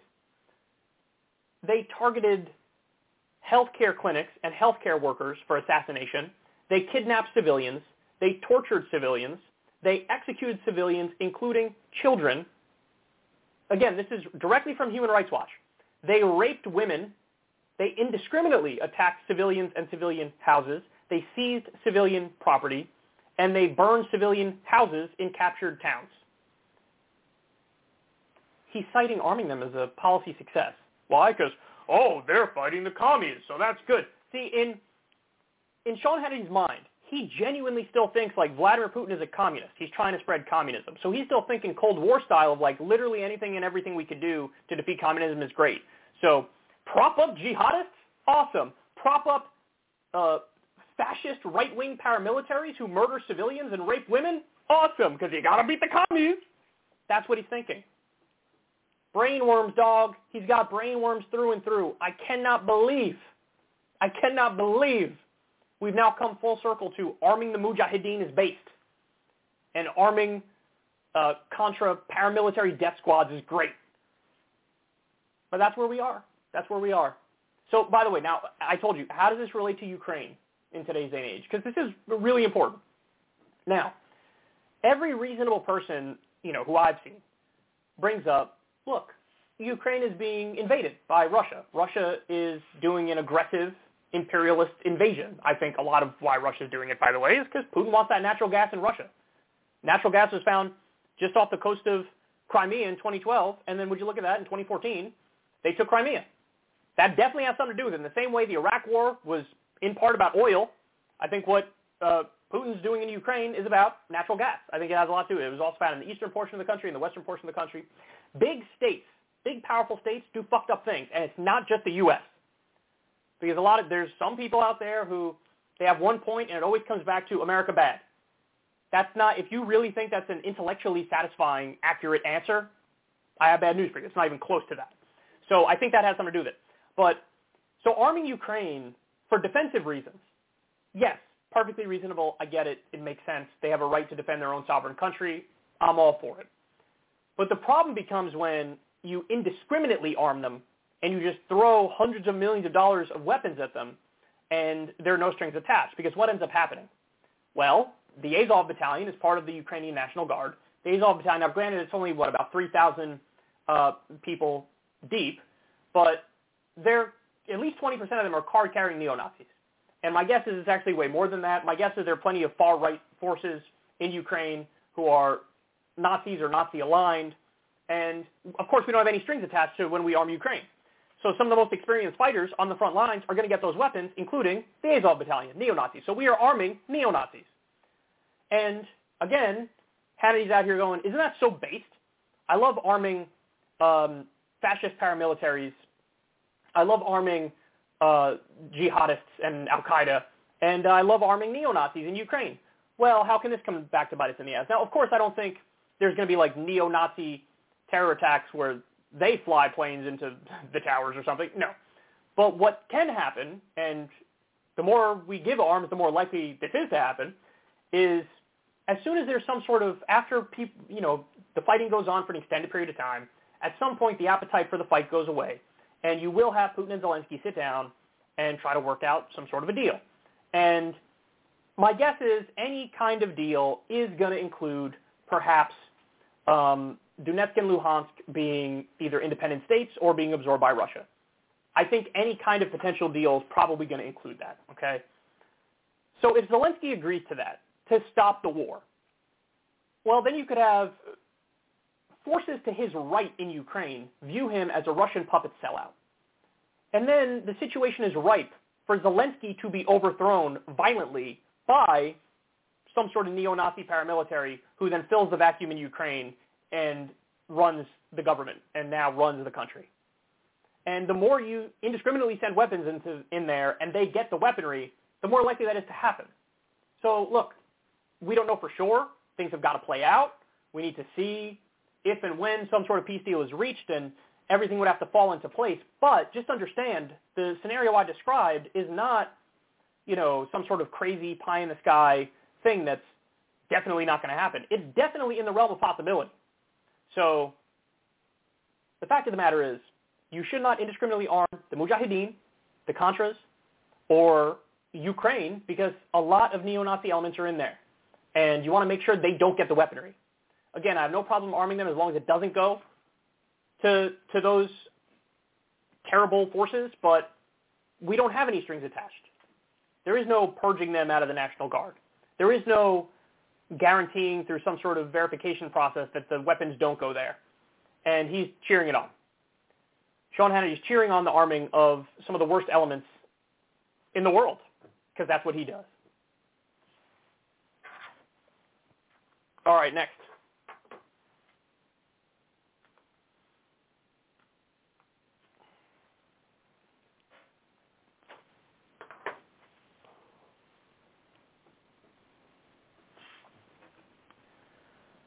So Bloomberg News, and actually to be fair, this is in the opinion section of Bloomberg, they ran an article that is probably one of the single most out-of-touch things I've ever seen. So let me show you the headline, and then I'll show you the tweet, which gives the summation. So they say, inflation stings most if you earn less than $300,000. Here's how to deal. More Americans than ever expect their finances to worsen as inflation hits a 40-year high. Do you really need that extra car? So it's from Teresa Ghilarducci.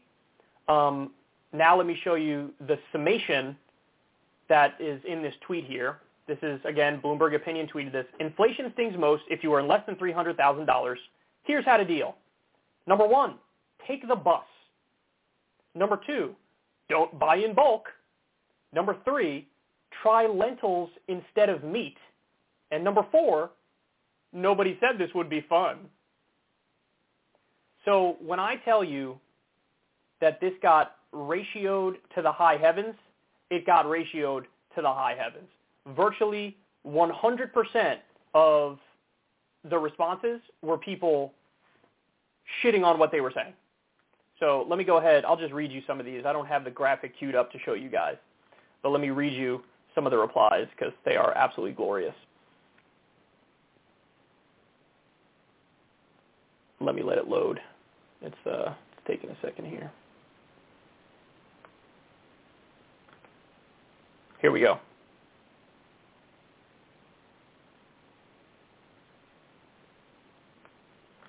Now, I should tell you guys, about 98% of the country, 98% makes under $300,000 a year.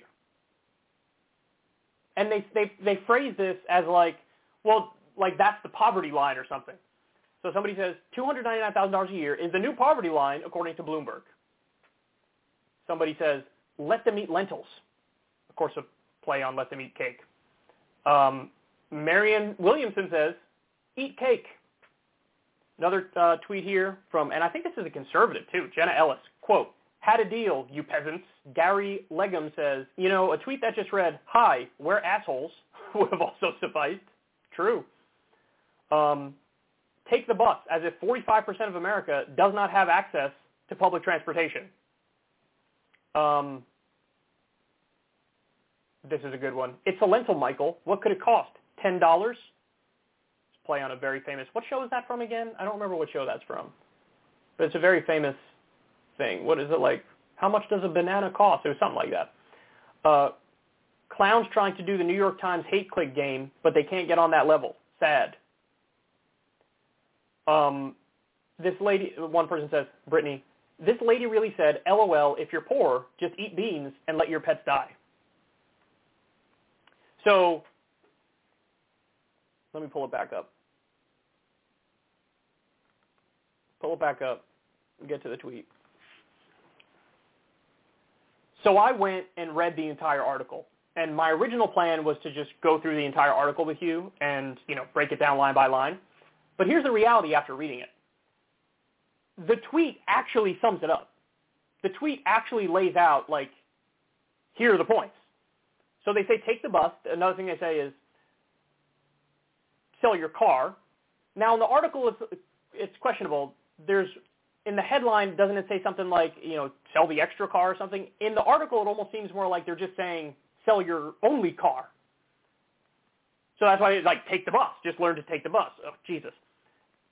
Don't buy in bulk. I don't even know. That's a weird one because sometimes when you buy in bulk, you save money. But in the article, they say, no, you actually don't save money when you buy in bulk. Try lentils instead of meat. So they're literally like, eat beans. Eat beans to save money. Come on, get it together. What's the problem? And then there's one part of the article, which is probably the most grotesque part of the article, is they say, well, don't don't care too much about your pets. Like, sometimes pets are expensive, so you got to be cheaper on that front. And they even say, like, don't get your dog chemotherapy if they have cancer, because that could cost up to like $10,000.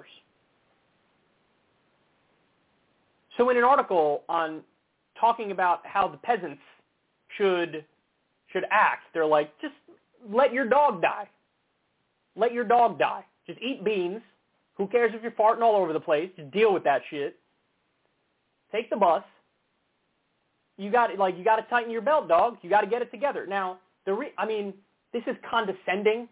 This is patronizing.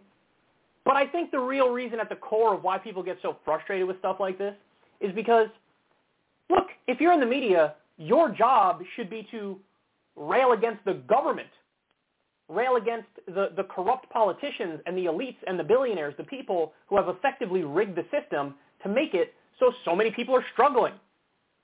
Like, why are you not berating Congress because Congress couldn't pass an extension of the child tax credit, which would have given people an extra $300 or $400, which would have helped massively? Why is that not what your article is about? Why is your article not about, hey, we could use universal pre-K, a lot of other countries have it, we could use free college, a lot of other countries have it.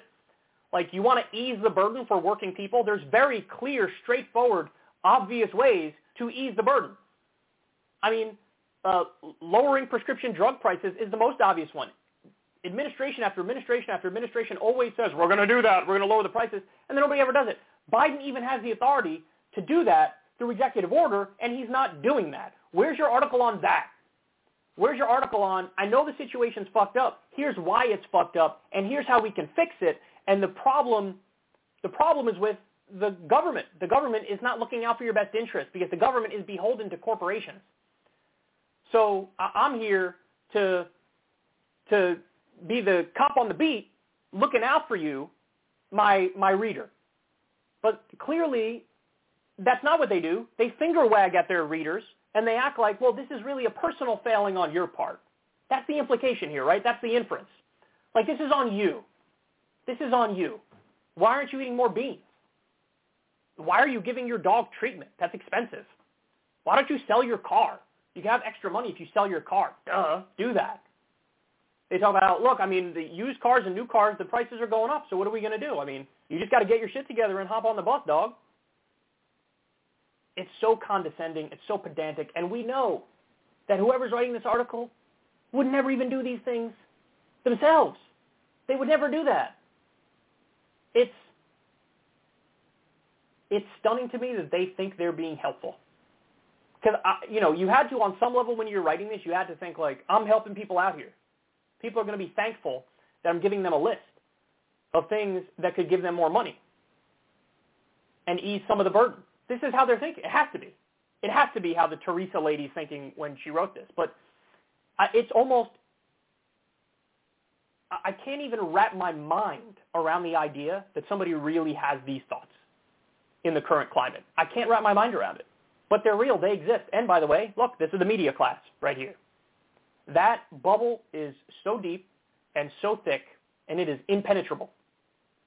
By the way, here's a good policy change that can and should happen at various media organizations. Hire more working class people. Hire somebody who's actually dealt with a lot of these issues. Don't have people in their ivory tower look down on the rest of the population and finger wag and tell them, get your shit together and here's how.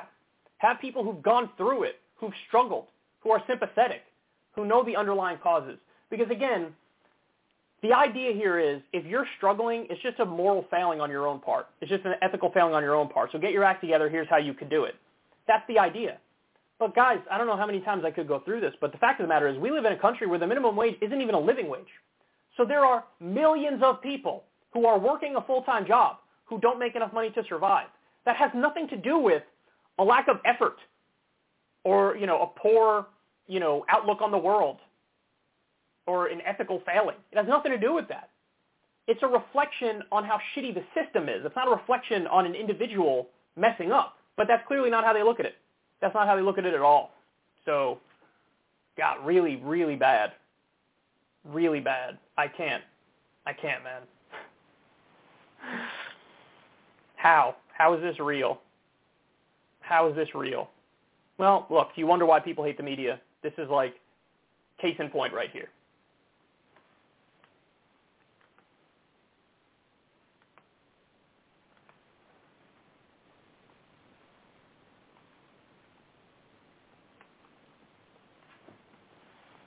Okay, next.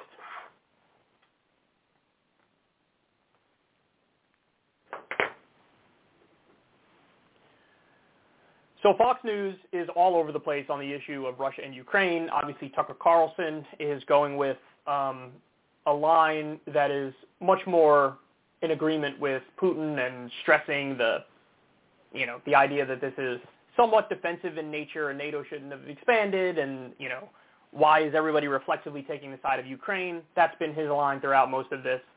And you have other elements of Fox News that are really not buying that. Like Hannity's now going hard in the old school conservative direction of like Putin is a dictator, Putin is a thug, and he literally cited arming the Mujahideen as a policy success and arming the Contras as a policy success to make the argument, let's arm all of Ukraine, including the Azov battalion and the neo-Nazis. So you got total disagreement on Fox, which is very rare. I don't know if I've ever seen an issue where Fox has had this many different viewpoints. Usually they're one note, everybody hammers away at the same talking points, and they're very effective generally as a result of that. Well, now it's a little different. Well, here you have Mark Levin and Larry Kudlow are going to weigh in on what's happening in Russia, and they're going to go after President Biden. But the way that they choose to attack Biden on this is just stunning. Watch.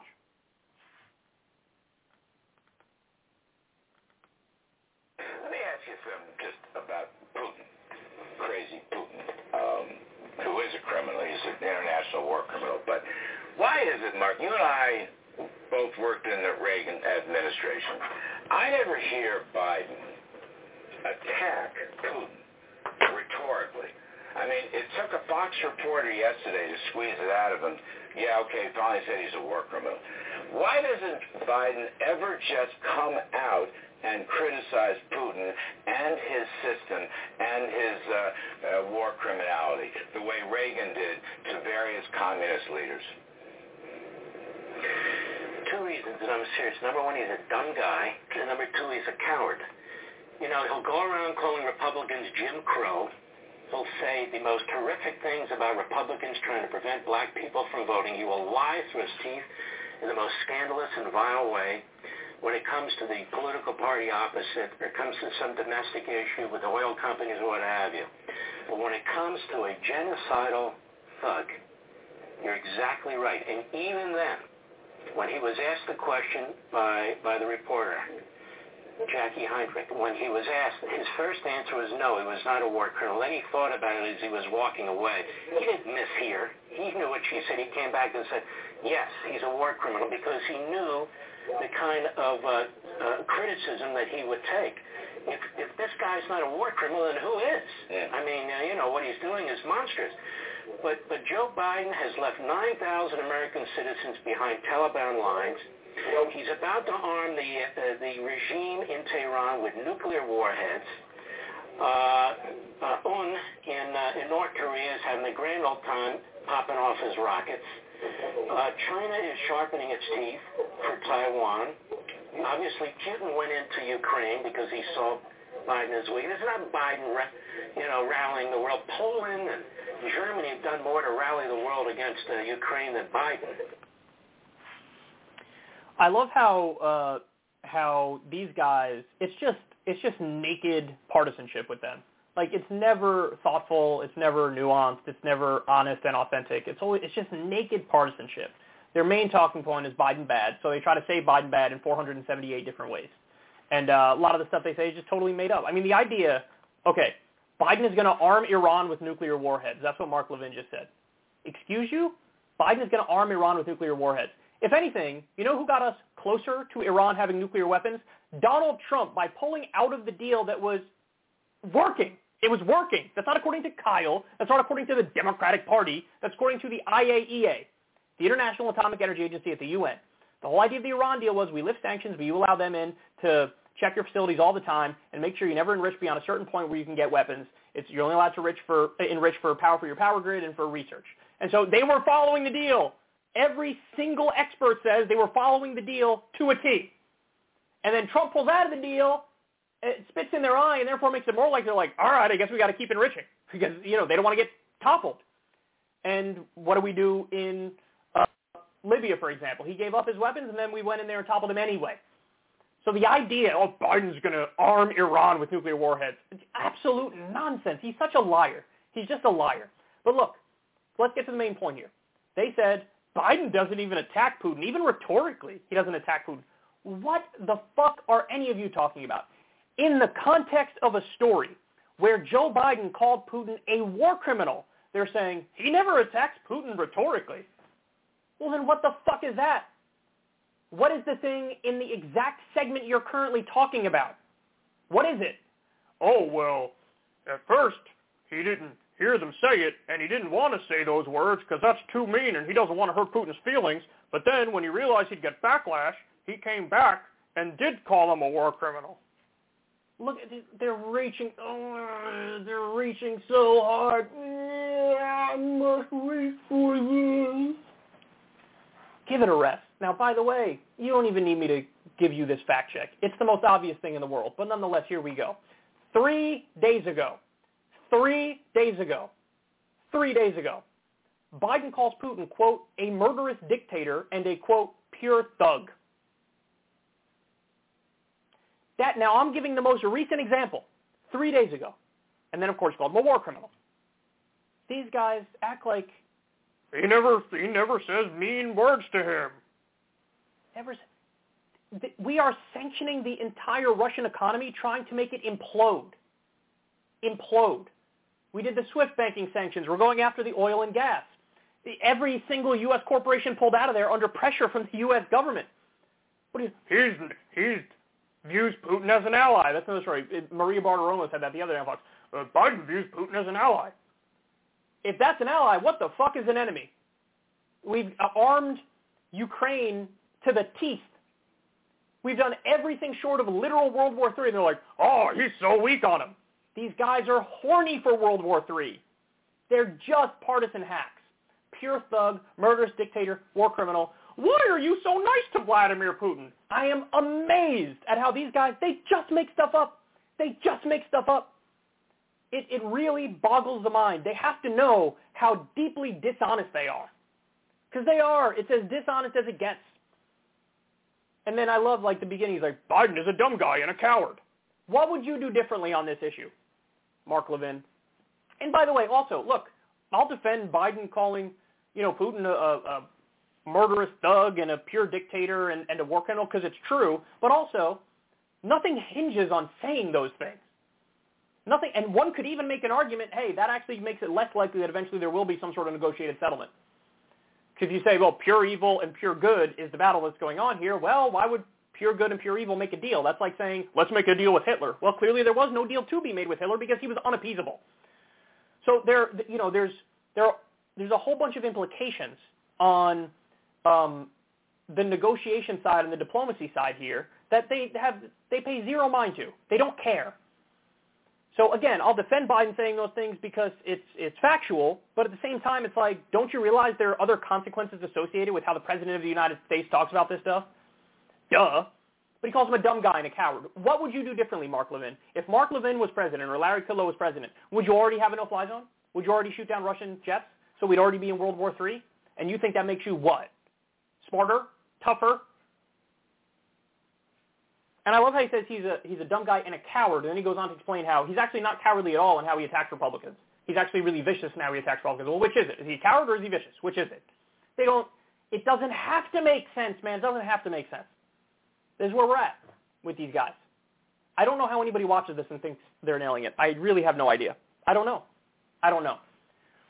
But understand something. And I mean this from the bottom of my heart. There are no really accurate, intelligent, honest, authentic voices on this issue or any other issue on Fox News. There's just not. There was that one debate on Fox and Friends the other day, which actually turned out to be a good back and forth, where it was Brian Kilmeade and Campos Duffy So they actually had a good back and forth that I liked listening to. But when you look at Fox more generally, man, it is just a sea of suck. That's the best way to describe it.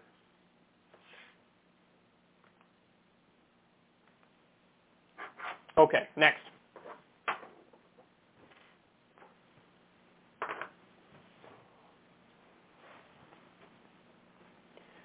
So Larry Kudlow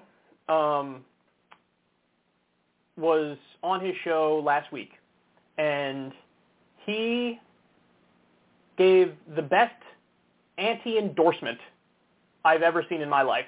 He's going to float somebody who he wants to run for president, and he seems excited about this idea. Take a look. I was a Democrat a very long time ago, actually. 45 years ago. It's been a minute. It's been a minute. Yeah. And I worked for two presidents who were Democrats, Reagan and Trump. But I really want to see Joe Manchin run for president as a Democrat. He is my kind of Democrat. He was my kind of Democrat. Joe Manchin is, I agree with Joe Manchin probably 90% of the things, maybe even more than that. Mm-hmm. He has shown backbone and toughness. He stood up to Biden. He stood up to the progressives. He calls them all a bunch of socialists. So that's what, yeah. Come on, Kamala Harris can't be president. She can't possibly. Can't happen, or am I wrong? I mean, it could happen. There are several ways it could happen. That could be an eventuality here. I hope she does not become president. I don't think that she's terribly well equipped for the current job, which is much less important. But here's the issue. I hate to burst your bubble, Larry. But you know what most Democrats call a Larry Kudlow Democrat? Yeah. A Republican. And a lot of them view Joe Manchin that way. Correct. Rando guest on Fox News. He's right. That's exactly right. And we call Joe Manchin a Republican because that is his voting record. So I've gone through it before, but 538 did this thing in the era of Trump where they track what percentage of the time the politicians vote with Trump. And with Manchin, I think overall the number was 50%, and there were even legislative sessions where it was 60%. So he votes with Republicans more often than he votes with Democrats. Or at the very least, the totality of his record is about 50-50. So, but look, he's gushing over the idea. I want to see Manchin run for president as a Democrat. He says, I agree with Manchin on 90% of the things. The reason why Manchin has now become a hero to the right and a hero to these Fox News personalities is because him and Kirsten Sinema are largely responsible for tanking Build Back Better. Now, Build Back Better, it was watered down time after time after time, but the original piece of legislation was phenomenal. The original piece of legislation was championed by Bernie Sanders leading the negotiations, which is why we had a bill that had elder care, that had universal pre-K, that had lower prescription drug prices, that had an extended child tax credit. It had free college. It had higher taxes on the wealthy in a variety of different ways, raising corporate taxes, raising the top marginal income tax rate. It was a great piece of legislation. And it was Joe Manchin and Kirsten Sinema who said, we're against it. And the negotiations got so absurd because he pretended to be a good faith actor for so long, like, oh, yeah, I like that thing, but I don't like that thing. Get rid of that thing, and then I'll vote for it. Then they would get rid of that thing and be like, well, did I say I would vote for that? I mean, I don't like this other thing in it. Okay, then they would drop that. Well, I don't like that thing either. And then eventually at the end they were just like, here, Joe, here, take a pen, Manchin, and write whatever bill you want, we'll pass it. And he didn't write anything because he didn't want any of it. He wanted to kill it. Now, there is a fair point when people say, well, it's the rotating villain theory. So if it wasn't Kirsten Sinema and Joe Manchin who were blocking this, it would have been Mark Warner and somebody else who's a right-wing Democrat. And that's probably true to some extent, but there were certainly at least some provisions in Build Back Better that could have been passed and weren't passed. And it is Joe Manchin and it is Kirsten Sinema who are mostly responsible for tanking it. And, of course, it's Joe Biden's fault for not knowing how to twist arms, not knowing how to get yes for an answer, not knowing how to play politics. And, in a sense, it could all come back to him as well. But they are gushing over Manchin because Manchin killed actual movement in a social democratic direction in this country, the biggest movement in that direction since FDR and the New Deal. And the fact of the matter is, this is the part that really gets them hard about Joe Manchin. He is, at the same time, he was blocking this legislation and, making an ass of himself and totally tanking the entire agenda, homeboy was raising a tremendous amount of money. So if oil and gas, for example, did you know he is the #1 recipient of oil and gas money? In the same way, I think it was Kirsten Sinema was #1 in pharmaceutical money. #1 in oil and gas money is Joe Manchin. I think he had more than 3 times the person who's second, who I think was Kevin McCarthy. Now, why? Why is that? Because he was taking that money at the exact same time. He was like, oh, maybe I'll vote for the bill, maybe I won't. And the donors were like, no, you won't, no, you won't. How much money do you want? We'll give you anything. And they just kept flooding him with money, campaign contributions, and, you know, they were buying his loyalty. They were buying his vote. That's why these guys love Joe Manchin, because at the end of the day, he plays ball with the establishment. He was also taking money from Republican donors as he was playing footsie with, maybe I'll vote for this bill, maybe I won't, we'll have to see. And then all the donors came out of the woodwork. Some were like, here, what do you want? You want pharma money? You want big oil money? You want some other industry to give you money? Take it, take it, take it, take it, take it, but please do the right thing, do the right thing. Republican donors, here, take it, take it. I know I love Trump, but hey, I'll also love you. You want more money? And he took the money, killed the whole thing. So that's why these guys love him, because he blocked movement in a social democratic direction in this country, which is desperately, desperately needed. And I love how they say, well, he calls Biden and the progressives a bunch of socialists, which they're saying is hey, it's accurate, right? Imagine having your worldview and the political spectrum in your mind so warped that you look at Biden and you look at the progressives and say they're a bunch of socialists. Even Bernie Sanders is not a socialist. He calls himself a democratic socialist. In reality, he's a social democrat. Same with AOC, same with the Squad. You know, Joe Biden is not even that. He is a corporate Democrat. If anything, his politics are more in agreement with Joe Manchin than they are with Bernie Sanders. Because the other thing is, Joe Biden has the ability to sign executive orders on a bunch of things. He could legalize marijuana today. He's choosing not to. He could lower prescription drug prices today. He's choosing not to. He could abolish student loan debt today. He's choosing not to. So this idea, all Manchin has to do is say the scare word, they're socialists, and aren't I just so reasonable and moderate in the middle? No, they are definitely not socialist, and you are not reasonable and moderate in the middle. You are corrupt.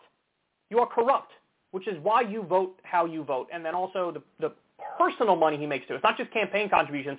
It's also he has a direct stake, in oil and natural gas and coal. He makes hundreds of thousands from that every single year. And you think that guy's going to sit on the climate committee that determines what we're going to do with green and renewable energy? It's a joke. It's a joke. And they love the guy. He's now a hero on the right. They want him to run for president. I got news for you. If he were to run for president in a Democratic primary, he would absolutely get draxed.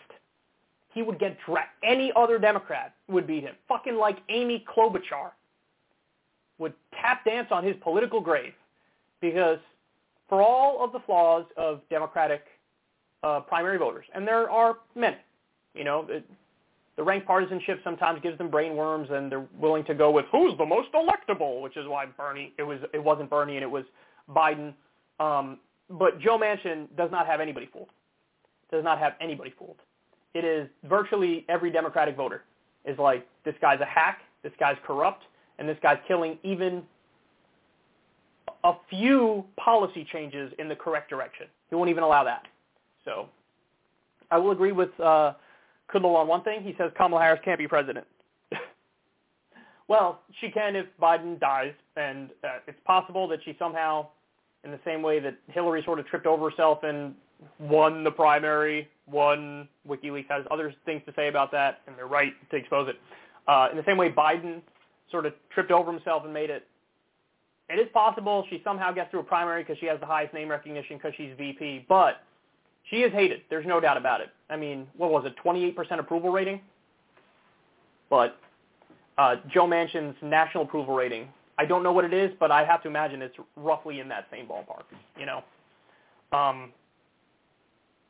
lot of bad options, man, a lot of bad options. But the right-wingers have made their choice of who their favorite Democrat is, and it's clear.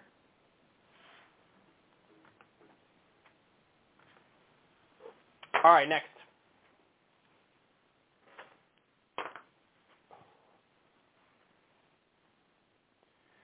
So we have the return of the firing squad in South Carolina. Let me go ahead and throw this article up for you. This is in Raw Story and actually originally in Common Dreams. Absolutely barbaric. South Carolina okays firing squad executions.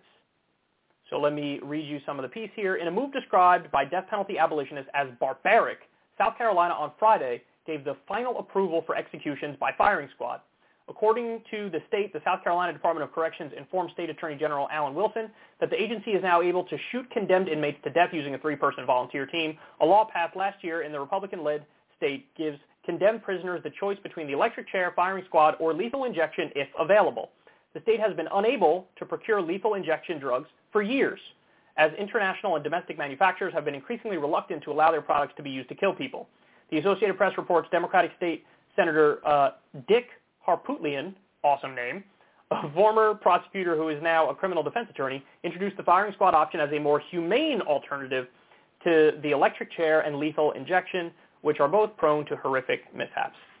So, there are, in fact, I have the other states here. There are some other states that allow the firing squad. It's Mississippi, Oklahoma, and Utah. Give prisoners the option of the firing squad. And as of right now in South Carolina, there are 35 men awaiting execution. The last time they put somebody to death was in 2011, but there are still 35 men on death row. So it's yet to be seen exactly what's going to happen with these people and when, but they now have the option of lethal injection, electric chair, firing squad. So here's my take on this. Now, the obvious broader takeaway is you got to abolish the death penalty. You have to, because according to a study from a few years back, I remember we covered this on the show, about 4% of the time when you do the death penalty, the government kills the wrong people.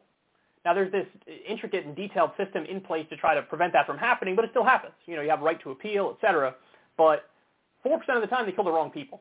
So that's 4% of the time. 4 out of 100 people who are put to death didn't do it. And that is being done with your tax money in your name that we're putting people to death. Now, I'm not okay with that. I'm not okay with sometimes the federal government murders innocent people. No, murdering innocent people is wrong, and by the same logic of the death penalty, you would have to put the death penalty to death because the death penalty has killed the innocent, which is murder. So for that reason alone, it shouldn't exist, apart from any other arguments about is it really a deterrent, yada, yada, so on and so forth. But as long as we have the death penalty, I have to say, if I was on death row and I have those 3 options, I'm absolutely picking firing squad. No doubt about it. I'm definitely not picking lethal injection because, number one, they haven't made the drugs with the proper cocktail in a long time. And even the proper cocktail had issues. There was a lot of reporting on that.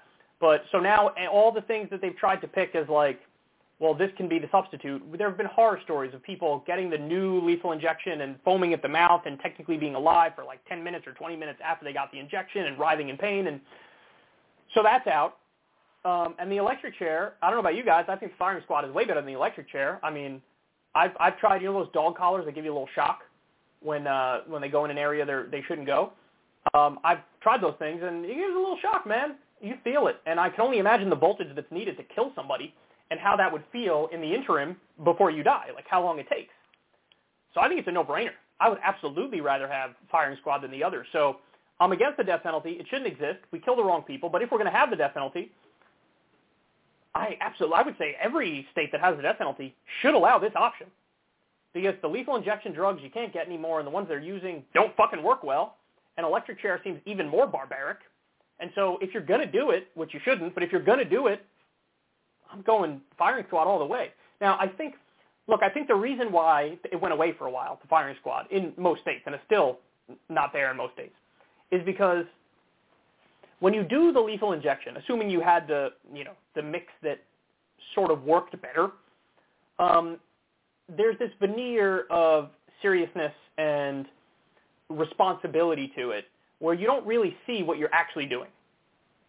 So if you give them the lethal injection, they just quietly pass away. You think, it sort of takes the bite out of what you're doing. It sort of makes it less obvious. The imagery isn't as barbaric. But that's really more about just protecting our own fifis over the reality of what we're doing. Whereas the firing squad, it's less painful, but it's more honest. And you can't really pretend like you're not doing what you're doing. And so that's why we got rid of it, because the way we felt about it was icky. But if you're going to have it, you should have this. I don't know. You guys tell me. Everybody let me know in the comment section what you think the way, if you had to pick a way to go, what would you pick? I don't think they do the gas chamber anymore, right? Maybe some states do. I really don't know. But if I had to pick between those options, I would pick firing squad, and it's not even close. So on the one hand, I'm with all the human rights organizations that are like, you can't do this, but as long as we're going to have the death penalty, I wish that was the option in every single state. It's more honest, it's less painful, and so it's the least bad of all bad options.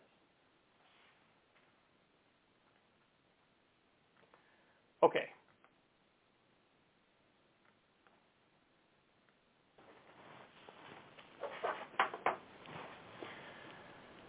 So there's some news that came out. There was a study that dropped about the time during the pandemic. There was skyrocketing alcoholism deaths. So take a look at this here. This is in Raw Story, originally in the New York Daily News. Alcohol-related deaths rose 25% in first year of pandemic, study finds. So let me give you some of the body of the article here. Alcohol-involved deaths increased 25% in 2020 from 2019. According to research published Friday, from 1997 to 2017, the average year-over-year increase was only 2%. Previous studies found that alcohol consumption increased sharply in 2020 as well. In 2020, 99,017 people died from alcohol-related causes. In 2019, that number was only 78,927 people. Quote, "We're not surprised. It's unfortunate, but we sort of expected to see something like this," the study's lead author, Aaron White, told CNN. "It's not uncommon for people to drink more when they're under more duress. The increase occurred across all age groups," is what that goes on to say. So, I mean, there's a couple points to make about this. The first one is alcohol deaths are rising massively, but there is no chatter in the country about, like, let's ban alcohol. Now, I think that's a good thing. I don't think we should ban alcohol. But I do find it interesting, the cognitive dissonance and the double standards that we have in regards to other substances, where whenever a substance that's already illegal, whenever, the deaths on that rose, people go, well, then it's good that we have it banned. We should, like, ban it harder. So it's weird how with alcohol we just sort of grandfathered in all of the negative consequences that go along with it. Now, again, I'm in favor of grandfathering in the negative consequences, just to be clear. But it is funny that we don't have that reaction ever about, like, alcohol deaths rose, therefore ban alcohol, but any other drug, we probably would have that feeling of, like, well, we should really crack down on this. So you guys know my take on this stuff. I think it should be legal, taxed, and regulated, all the various drugs. You know, the ones that have, like, no upsides to it, you could sort of regulate out of existence, like bath salts or whatever, fentanyl. But a lot of drugs should be legal, taxed, and regulated, and give people the choice, give people the option. I also would have rehab available as part of the Medicare for All system so people can get substance abuse treatment if it's needed. But the other point here is, like, why? Why did this happen? Why was there such an increase in alcohol-related deaths during the first year of the pandemic? And, you know, the variety of answers, but I think people felt uniquely stressed, and they felt, there was this feeling of hopelessness and this feeling of anxiety and distress during the entire pandemic, where you're trying to keep yourself safe, you're trying to keep your family safe. A lot of people had experiences where family members passed away and died, and that could lead to excess drinking. And when people are isolated and alone and there's really not many social gatherings or other things to do, you're going to lean on the substances more. And so this is one of the side effects and consequences of going through such a tumultuous time. And, you know, in one sense, you look at it and you say, I'm surprised deaths only rose 25% in the first year of the pandemic. I wouldn't be surprised if they rose 80%. Alcohol-related deaths rose 80%.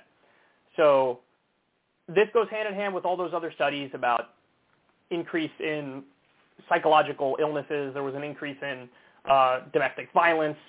People cooped up together for extended periods of time, and some people just snap and bad things happen. So it's not good. But again, I think the solution here is more we should have universal rehab treatment centers in the same way we should have the universal healthcare system. And that would definitely help people with this. People having access to counseling, people having access to experts who can help is really the only solution. I certainly wouldn't recommend banning alcohol or regulating it more strictly, but I also think we should be consistent on that front with other substances, which unfortunately people aren't. All right, final story of the day, y'all.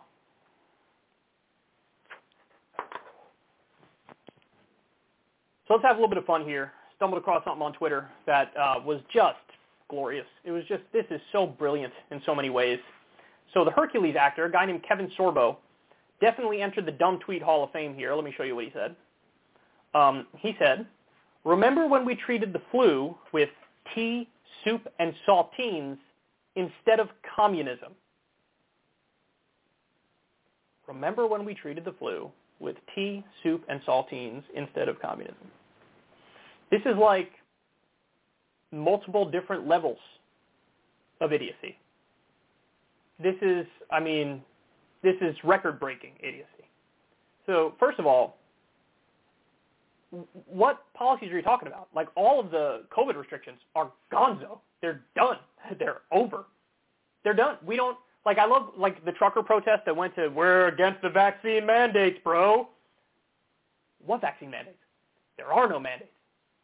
There are no mandates. The Supreme Court slapped them down. Biden was like, all right. And by the way, that wasn't even a hard mandate. That was vaccinate or test. They gave you the option of testing. But that's gone. That's done. Now, if you have an issue with a vaccine mandate, you'd have to talk to your employer, your corporate employer. Some of them have vaccine mandates, but that's it. That's all that's left. So what COVID restrictions are you talking about? There is no lockdown. There is no vaccine mandate.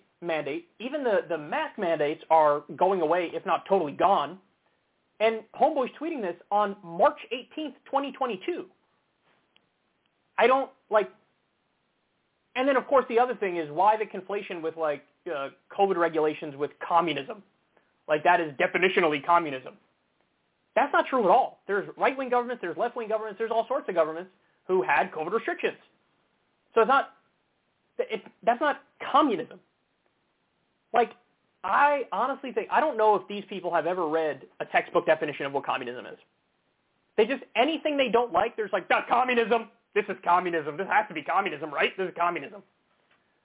Like, what are you talking about? I would love to, in real time with one of these people, just look them in the eyes and go, define communism. I would love to, because what you're going to hear is,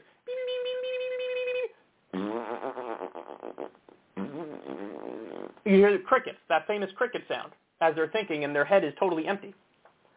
But the other part of this that just is the cherry on top of stupidity, it's the smorgasbord of stupidity, is reminiscing about the time when we treated the flu with tea, soup, and saltines. Okay, Kevin, we weren't really treating the flu with tea, soup, and saltines. That was like our layman's attempt, based on no evidence whatsoever, to let you sort of ride out the flu. So, okay, Kevin, I don't know if you know this, but we have this thing called antibiotics. We have penicillin for bacterial infections. That kind of is a cure. You know, there's issues with, you know, some of the antibiotics over time become less useful because the bacterial infections evolve, and so you need new antibiotics, like, of course, but it's largely a cure. You get strep throat, you go to the doctor, they give you the medicine, it clears it up relatively quickly, right? We don't have that for viral infections. We don't have the equivalent of antibiotics for viral infections. And so really the idea is when you have a cold, you just got to kind of ride it out. There's some antiviral treatments, but they treat more of the symptoms than like the root cause. They have vaccines for many of them, but for ones that we don't have a vaccine, if you get it, you just got to sort of ride it out. So when people give you tea, soup, and saltines, it's just like, sit back, relax, let's try to ride this thing out. Maybe the tea or the soup will help you a little bit if your throat's a little sore. And the saltines are just something bland so you don't, end up throwing up. Like, did you think it was a cure? Like, does he think that tea, soup, and saltines are a cure for the flu? And does he think that if some new treatment came out that would be better, that he'd be like, remember back in the good old days when we had stuff that didn't work, like tea, soup, and saltines to cure the flu? Remember that? Do you remember that? He thought he nailed this. When he was tweeting this, he was thinking like, yes, own the libs, bro. Own the libs. I don't know how to impress this upon you, but owning the libs as like a primary political project is not an ideology, and it's not intelligent. Like if your whole political worldview is, how do I own the libs? You look ridiculous. Like you might think that in your little in-group, like you guys are hilarious and you're nailing it, but you're just not. And by the same token, owning the conservatives is also sort of vapid and vacuous and empty. So that as a whole political project in and of itself is low IQ shit, but this is as low as a low IQ gets, dog. Remember when we treated the flu with tea, soup, and saltines instead of communism? Who in the U.S. government, who even is a communist? I'm sure he would say every Democrat is a communist, but could you imagine believing that? Bernie Sanders isn't even a socialist, and he's the furthest left. Bernie Sanders, if you look at the textbook definition and the policies that he supports, he's a social democrat. He's not even a democratic socialist. He's a social democrat. The furthest left we have is still works within the confines of a capitalist system. We are so far from communism, you can't even fucking see it through binoculars, dog. But here he is. I'm sure he thinks Biden's a communist. I'm sure he thinks Barack Obama was a communist and probably thought he was a Kenyan too and a Muslim. I'm sure of it. I can't imagine being interested in politics and being this wrong about stuff. Like, clearly he's interested in it, but I don't know if he doesn't read stuff or he does read stuff that it's all propaganda, far-right garbage. I don't know, but I can't imagine being this obsessed with politics and just being this dim. So, Kevin, I would say you were better as Hercules, but I didn't like you there either. All right, guys, we're done. I love you, baby. I'll talk to everybody soon. Have a great rest of your day. I am out. Peace.